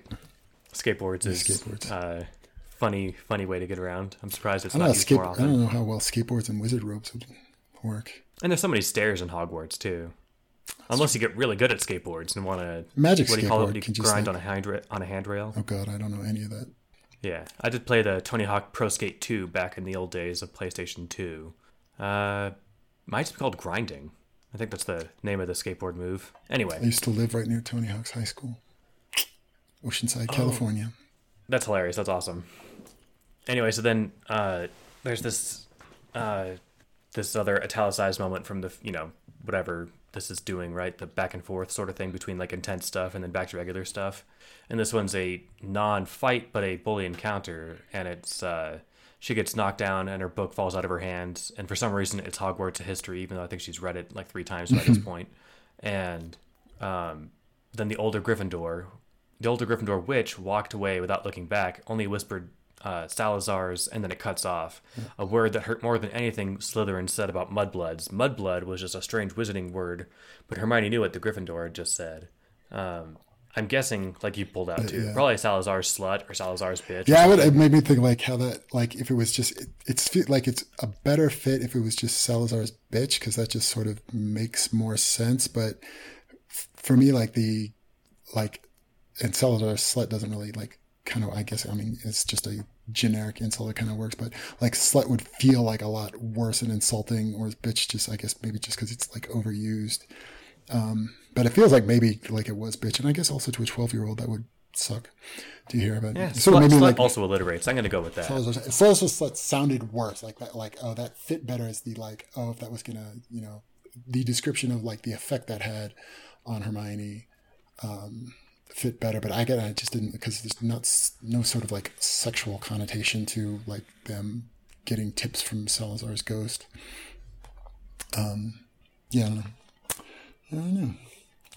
Yeah, but yeah, it was sort of like it actually like a little more effective to not actually say the word. Sort of like the depressing, hurtful. It was kind of like brought in, bullying more in a more real way than rather just kind of this abstract concept of bullying. It was like, oh, there's like actual like nasty, mean shit said in like non-PG-13 ways. Yeah, if it didn't even include it. Yeah. Hermione's mind just censored the awful word. Then the last one of note here is like Hermione talking with Harry, and he's like, I can't be certain, but and he goes off for all the reasons why he can't be certain. Yeah. But then he says, all I can say is that based on what I've seen of Malfoy, it's a lot more plausible than Daphne Greengrass thinks that he's actually is trying to show the Slytherins a better way. And we really should try to go along with that, Hermione. And I like that. Yeah. And then I like Hermione's next thing. She says, well, Harry seemed to think Draco Malfoy was a good guy. But the trouble was that Harry also trusted people like Professor Quirrell. Valid point. And then we got a little bit later, we kind of cut to Harry talking to Quirrell. Immediately after that, actually. Yeah. And like Harry's kind of the main thrust of Harry wanting to talk to him is, which is again, like, why are you talking to Quirrell about, like, why do you think Quirrell is the person that's going to help you with this? But he's saying that he's worried about basically how the extent to which Hermione's making enemies, both, in and out of, mostly with Slytherin, but just in general, that the bully campaign is endangering her. And Quirrell is both like, why should I give a shit? Which is like in the back of my head too, is like, oh, and Hermione's really on his shit list. So it's more, he's actually probably super cool with it. But then he does again, and I'm not sure how much like this is me sort of like inserting my interpretation into it, but he kind of does his like, for me, what is now getting tired, version of like, well, isn't it obvious? And if you were as smart as me, you would already know version of, so the quote I pulled was, because he's saying like, basically, you should have known that she was going to be making enemies in Slytherin. When you are experienced, Mr. Potter, you will see such consequences in advance of your plotting. As it stands, you are being ill-served by your willful ignorance of all human nature you deem unpleasant. So this is, I mean, this is both his like, oh, isn't it obvious because I'm smarter than all of you, and the kind of like the lazy cynicism thing of, well, and all people are shitty. It should have been obvious to you that all people are shitty. And like so my first thought about it was like the whole idea of like, oh, it should have been obvious to you after the fact is I think like a kind of a explicit call out to like that, how not rationalist that is of Quirrell engaging in a lazy hindsight bias around like, oh, you can call it obvious after the fact, you asshat, but then he can feign his genius by saying, "Of course, I saw this coming." Yeah. And that'll kind of work on people. I guess he would be exploiting other people's hindsight bias. You're like, oh yeah, that should have been obvious. That's the sort of like dark side technique of like you can use your knowledge of human fallibility to make yourself seem above it, right? Now it's entirely except like my read of this though is that he's sort of like that it's not entirely a manipulation, that he kind of just like he's bought his own publicity, that he does think he's that awesome, and that he's not telling himself like, oh, I just figured this out after the fact. He's pretending that he knew it all along, especially since it kind of like falls under this like sort of vague, like he can just file that all under his like super ambiguous definition of all people suck. I'll give Quirrell the benefit of the doubt and just assume that he did see it coming, because when Harry sips his tea and then he says, "Professor Quirrell, help?" And he says, "I already offered Miss Granger my help as soon as I foresaw what would develop. My student told me, in polite terms, to stay out of her business." And so, like, if he didn't see this coming, it would have been weird for him to offer Hermione help. And it would also be weird for him to lie to Harry about this, because Harry could just ask Hermione, "Hey, did Quirrell offer to help you with this?" So maybe he did see it coming. Well, I guess my read of that was like, oh, as the trouble started coming up, he offered to, he was like, oh, hey, do you want my help? So I guess, I didn't read that as so much of like, oh, like his perceptiveness of what was going on. It was just kind of more of him reacting to the situation as it was arising. And Quirrell's the kind of person who would capitalize on the ambiguity there to make himself seem the best possible, right? Yeah, and I guess like my bigger takeaway from this whole thing is, and I guess I would ask you though, like if you're getting the same impression. For me, this, especially because it seems like it's turning into this like one note cliche from him of all people suck and I'm super smart and isn't it obvious? Like, oh, that should have been obvious to you. Like, to me, this is now playing as he keeps just like, it's the same act and it's getting old, and not in a like, oh, this is shitty writing and I'm getting tired of it, but more in a like, to me, this feels like Quirrell slipping. And where is this going? Like, and so this is again, like, and I think I said this in our last episode, but that this feels like, again, this kind of, because it also seemed like, and like right before Quirrell saying this, Harry's like, oh, come on, you already know. Like Harry's kind of already kind of throwing things back at him. So to me, this feels like sort of on this path of like Quirrell's deflating a little bit. And like we're starting to see some of his kind of, not literal power, but just kind of his like power of personality starting to like crack.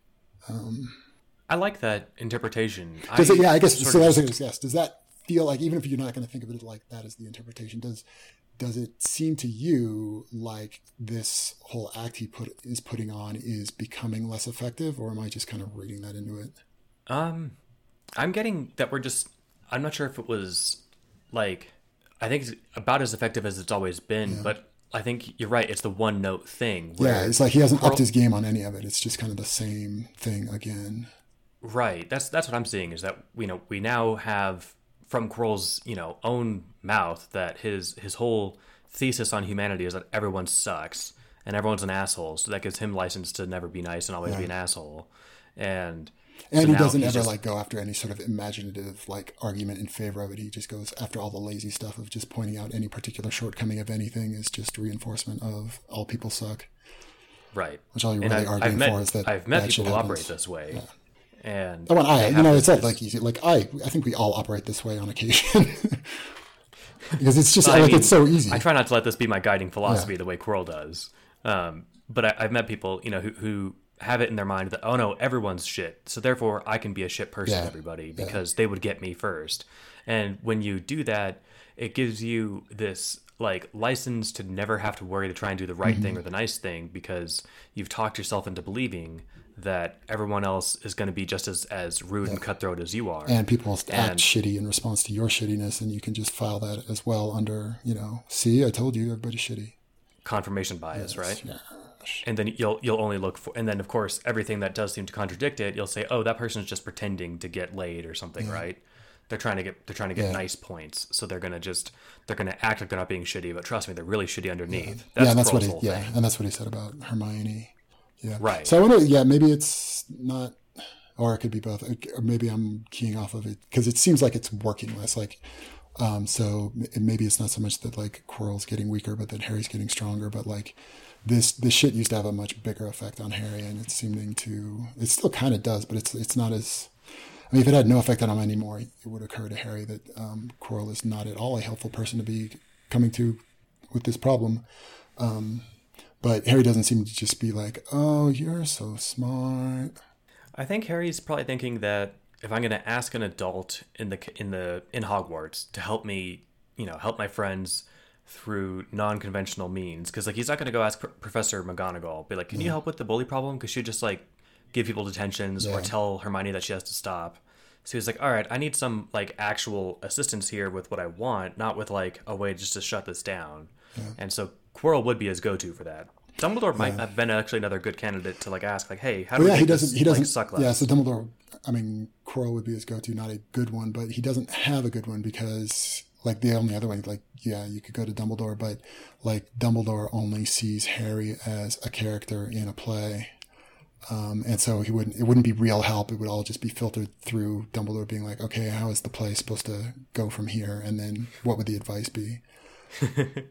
Yeah. And, Dumbledore hasn't shown himself to be like the same kind of reliable, I guess. So like, I think he can kind of guess what he would get. He can anticipate what he would get from Professor Quirrell. Yeah. Well, he's hoping to get like actual help here. Where with Dumbledore is just a total wild card. Yeah.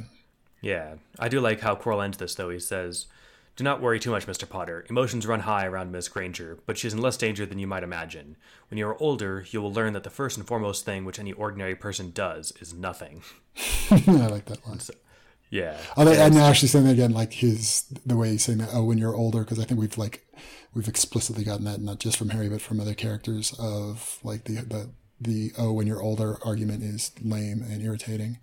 So yeah. And dropping that in sort of like adds to that vibe.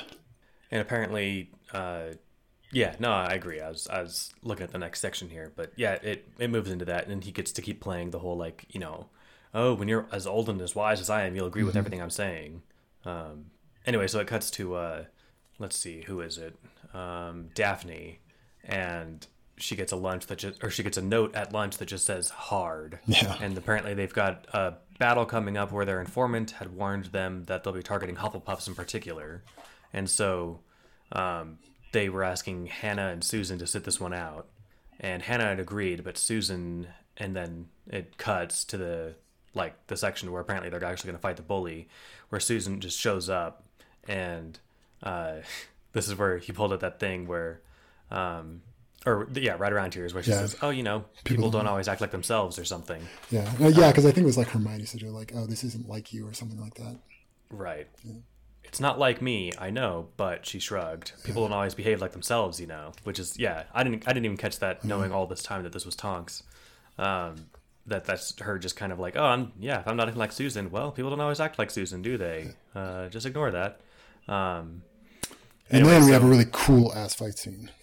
So cool. So they try and beg with Susan to leave, and I actually like this part a lot too. She says, "Daphne, run, go get a teacher," which, hey, really smart idea. Mm-hmm. And so Daphne goes to go leave, and then she's like, wait, I can't, because she's got this in her head that, she defies the seer's future. Then that makes it worse. And then Hermione's just like, what? And she's like, I think it gets worse if you try and fight it.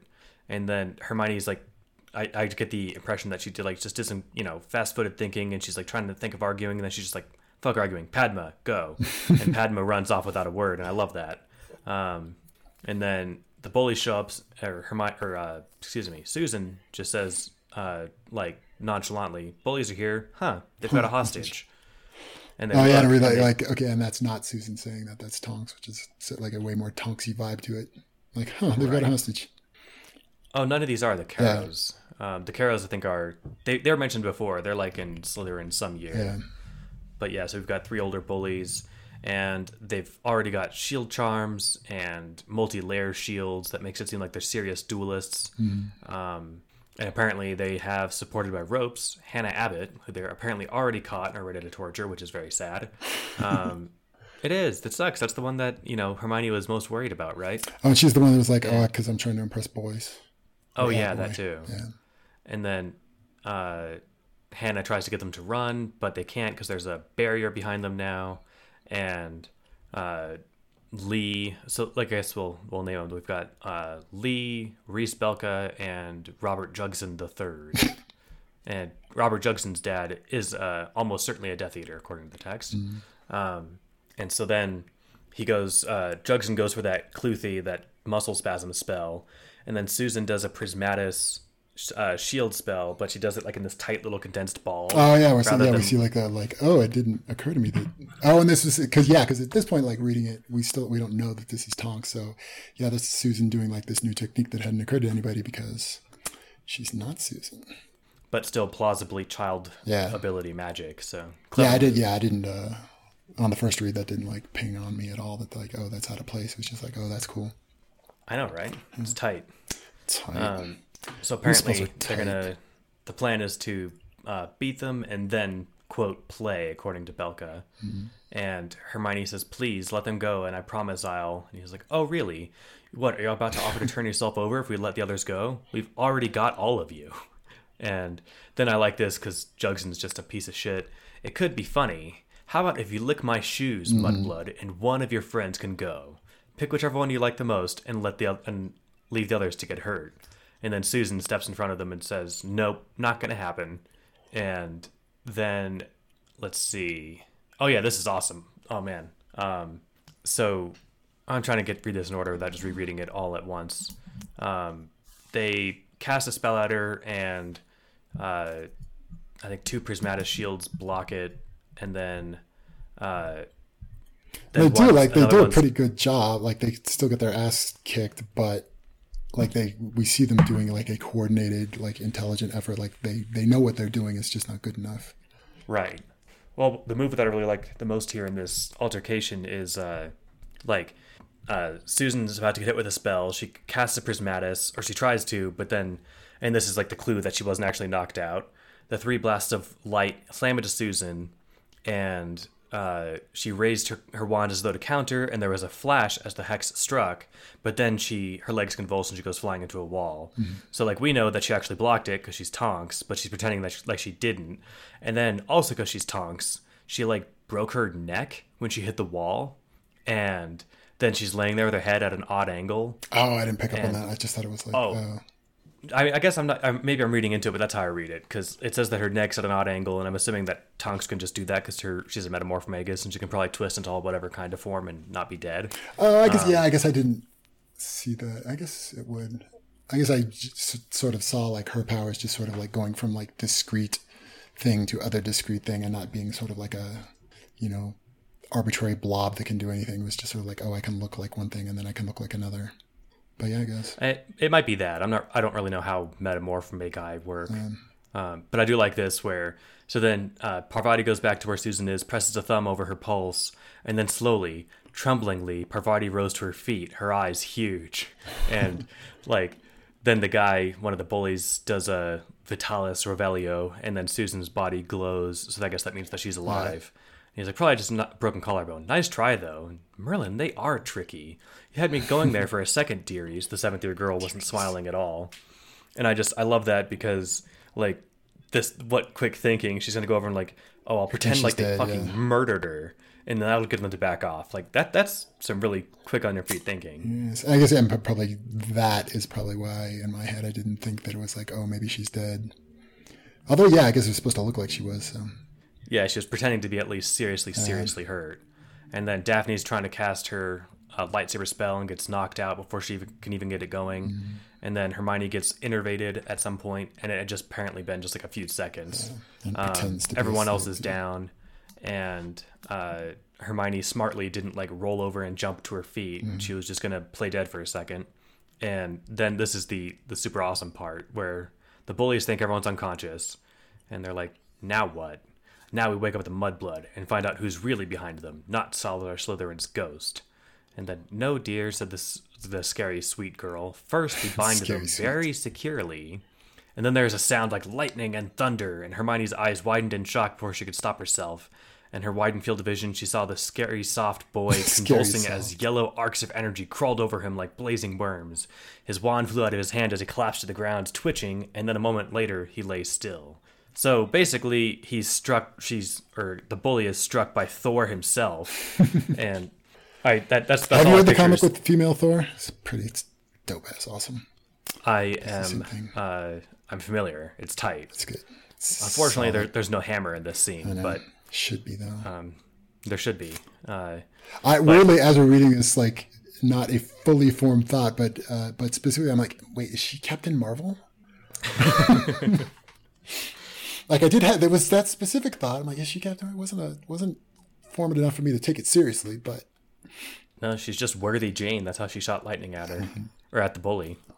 But when I hear, lightning and thunder and then seeing someone get struck by lightning, I picture Thor hitting somebody. So she Thors the fuck out of the first dude. And then she gets up and like, is everyone else asleep now? Good. Susan Bones rose from the floor near where the scary soft boy had stood, her neck still oddly bent. Oh yeah, and I think you're right then. She rolled her head around her shoulders, a casual loose motion, and her head was straight again.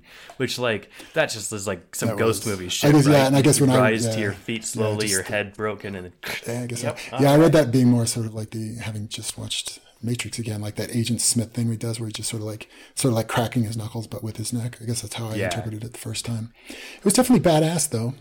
So badass, this whole thing. Yeah, and then the bullies suspect that it's polyjuice, which makes sense, but then they do polyfluous reverso, and she doesn't like block the spell or anything, and it just goes over her, without anything happening. And I think this is the point. This is the one I'm like, oh well, maybe she really is then. Like maybe she's Captain Marvel. Where I'm like, oh, okay, so she's not. So I'm thinking it's like, oh, she really is Susan Bones then. How the hell does that work? I also like how when the heroines all wake up, they have their own kind of like similar conclusion that she's Captain Marvel. They're like, oh, she's a double witch. Is that even a thing? I think it's just a thing made up for this. But the best thing about going to school in Hogwarts is that any insane sounding bullshit could well be true. Double witch. And then she's of course a triple witch. She's a double blue witch. That's right. Then she has the most badass line, which is, and this is the truth, in case no one ever told you. Her small hand and wand rose up, blurred by the blue haze surrounding it. You don't mess with the puffs. The puffs. Did you think Powerpuff Girls? Did that like ping in your head when you read that? It didn't ping Powerpuff Girls, but it does now. Puffs. I just think it's hilarious because it's not a very badass sounding thing, but it is when the next thing is, and then the real battle started. It went on for a while. Some of the ceiling got melted. And apparently Susan had fucked all of them up. And then how many of the fellow witches are looking up at them? Or a handful of them are already awake. I think Lavender and Tracy and Hermione and Parvati are all already awake. Yeah, and she's like, oh shit, could you pretend you didn't see this? And they look at each other and kind of just shake their heads. And she's like, okay, well, I'll be back in a few minutes, but I've really got to go, so don't say anything. Bye. And just runs away. Yeah, and then we see like when she meets the real Susan Bones, she's like, I didn't have time to think of anything good, so you're going to have to think up something real quick. I just left. And that's when they're theorizing about double witches and all this and that. I know I just kind of like dominated a lot of this chapter by reading all of it, but it was surprisingly short, and like all of it was so quote worthy. Which is cool, yeah. Yeah, so sorry if I was talking over you a bit. I know when I'm talking too much and my throat gets dry, so... At the end of it, Professor Flitwick shows up, and he's just screaming, like, what's going on here? And then we get the line breaks. So that's where, it cuts back to Susan talking to Tonks. Nymphadora Tonks. But, she says, sorry, but I couldn't think of anything myself, so you've got about 3 minutes to decide on an answer. So, what is it? After that... It opens back with... Daphne she's like, oh yeah, the smart thing about the whole house points thing was fine, but it didn't work on detentions. Yeah. We can all still get detentions. So then Hermione is telling Harry about it, And she's like at and dinner. Yeah, at dinner with Harry. yeah. Oh yeah, and I like this. She's smashing her chocolate cake into Yeah. a seamless mush of cake and icing, which makes me remember that I haven't had lunch yet, and cake sounds really good right now. Oh yeah, and so she's saying like, oh yeah, and Flitwick chewed me out. He's like, yeah, and I told him it was getting out of hand, and like I could totally picture this, like Flitwick, like little tiny Flitwick losing his shit. Really, Miss Granger? Do you think? And it squeaked so loud that my ears caught on fire. I mean, my ears actually caught on fire. I like that too, because you're like, oh, it's magic. Yeah, maybe literally. Maybe when Flitwick loses his shit, he accidentally sets people's ears on fire. But then, yeah, and then we get kind of this nice conversation where Harry, like, he says, excuse me, anyway. Oh, no, okay. But so he's like, I basically, like, I don't want to insult you, but are you sure that, like, this hero thing is cool? Like, are you okay with it? Does this feel like this is a good idea for you? And I like that it was, like, again, like, it felt like a very sincere sort of, like, trying not to talk down to her. Not trying, like being sort of transparent, like, hey, I'm not talking down to you, but like, is this a good idea? Like, just as your friend, not as like oh, are you cool enough to be a hero too? Like, is this okay for you? Yeah, because these ones were quite seriously like not going to just like knock her out and be like, aha, we defeated the heroines, but they were gonna, yeah, and I guess and to some extent, it's sort of like the like, see, like now you see this, like this is the shit I was like telling you about, but now you're really going through it too, and are you sure you're okay with this? Because it's not cool. Like I said, like I told you, it's not cool. And I like Hermione's response to that is just sort of like, do you sometimes, like, if all of this just gets too hard, do you sometimes just wish, like, basically that none of this ever happened to you? Do you wish you were, still a muggle, or just that you were a muggle? And Harry gives a very sort of like Harry response, but not incompatible with new Harry, but also an old Harry response. And he does this like, when I try to take over the world someday, I mean, optimize the world. But he does give this like, valid before and still valid now. The like, no, being a wizard gives you a lot more options, and I would still be trying to do all the things I'm trying to do now, but I just wouldn't have any wizard powers to help me. So no, I don't wish I was a muggle. Then he's like, well, why do you ask? Do you wish you're back in the muggle world? And she says, not exactly, as she crunched into both the carrot and the chocolate, which, again, as hungry as I am, doesn't sound half bad. Chocolate carrot. Yeah. She's like, I was just thinking, well, I was just, feeling strange about having wanted to be a witch. Did you want to be a wizard when you were little? Of course. I wanted psychic powers and super strength and adamantium reinforced bones. Hey, high five. Yes. And my own flying castle, and sometimes I felt sad that I might just have to settle for being a famous scientist and astronaut. You got points with the adamantium reference. One right. Brownie points with me. Yeah. Yeah. That was weird. This ending was puzzling. Not bad, but it was puzzling to me. Well, I don't know. Let's see if you got the same vibe from it. So Hermione says, yeah, I don't think witches and wizards who grow up here don't really appreciate magic properly. And to me, like Harry's response here, and this is the last paragraph of the chapter, felt very Quirrell. Not necessarily, not like malice to it, but so I'll just read it. Well, of course they don't, Harry said. That's what gives us our advantage. Isn't that obvious? That was the big thing. That was like, oh, isn't that obvious? I mean, seriously, that was bloody obvious to me within 5 minutes of walking into Diagon Alley. There was a puzzled look on the boy's face, like he couldn't understand why she was paying attention to something so ordinary. Did that seem weird? To me, that was like, it didn't have like sort of the level of kind of malice to it, but especially because that phrase of like, isn't it obvious? And then he's saying like, oh, why is she thinking about, something so ordinary? Like it was like he suddenly reverted back to this sort of like, chest puffy condescending thing. Even immediate, maybe I'm just reading too much. And I don't think so though. Like it seemed like a sudden about face. I don't know. Did it read that way to you, or did it? I see what you're saying. I think, especially with the line, isn't that obvious? Yeah. It sounds like a very quirly thing to say. But and why was she paying attention to something so ordinary? Like, it seems like it's going out of its way, not too over the top, but just kind of, to make it, that sounds condescending in a way that, like, doesn't seem just like a chance of phrasing. I think it's like, I mean, well, first of all, he's absolutely right. That, and so is Hermione, that witches and wizards who grew up here don't appreciate magic properly, right? Like, to them, it's just a fact of life that you can conjure whatever the fuck you want. You can clean the air. You don't need electricity. You can do... I mean, they live longer. They have magical healing spells. Like, they have so many problems that are solved for them that they don't step out of the shoes to realize, like, wait a minute, what if we couldn't do this stuff? Yeah. Like, literally no one asks themselves that question. And it's a lot like now, where you and I have to, like, take a minute of reflection to appreciate how fucking amazing our lives are. Even, like, the average person of modest income in the developed world lives a life now better than any king did, 5 centuries ago. Well, yeah, but we can refrigerate food. We can prepare meals that can be preserved for a long time. We can adjust the temperature in our dwellings, which are solid enough to keep bugs out. Like, but my OS 10 upgrade doesn't support 32-bit software anymore. Yeah, that's true. So that, you throw that back in where we might as well be in the dark ages. Seriously, I can't. Fucking I Max. literally can't even. But just that, like, so yeah, I mean, it's totally valid as a thing, but the phrasing and the reaction to it, I mean, there's a choice there for how that could go through, and it seemed, especially in the way, because the immediate interaction he just had with her was such a big opportunity to, again, be condescending and shitty, and he's sort of very conspicuously being very sort of compassionate and humble about it.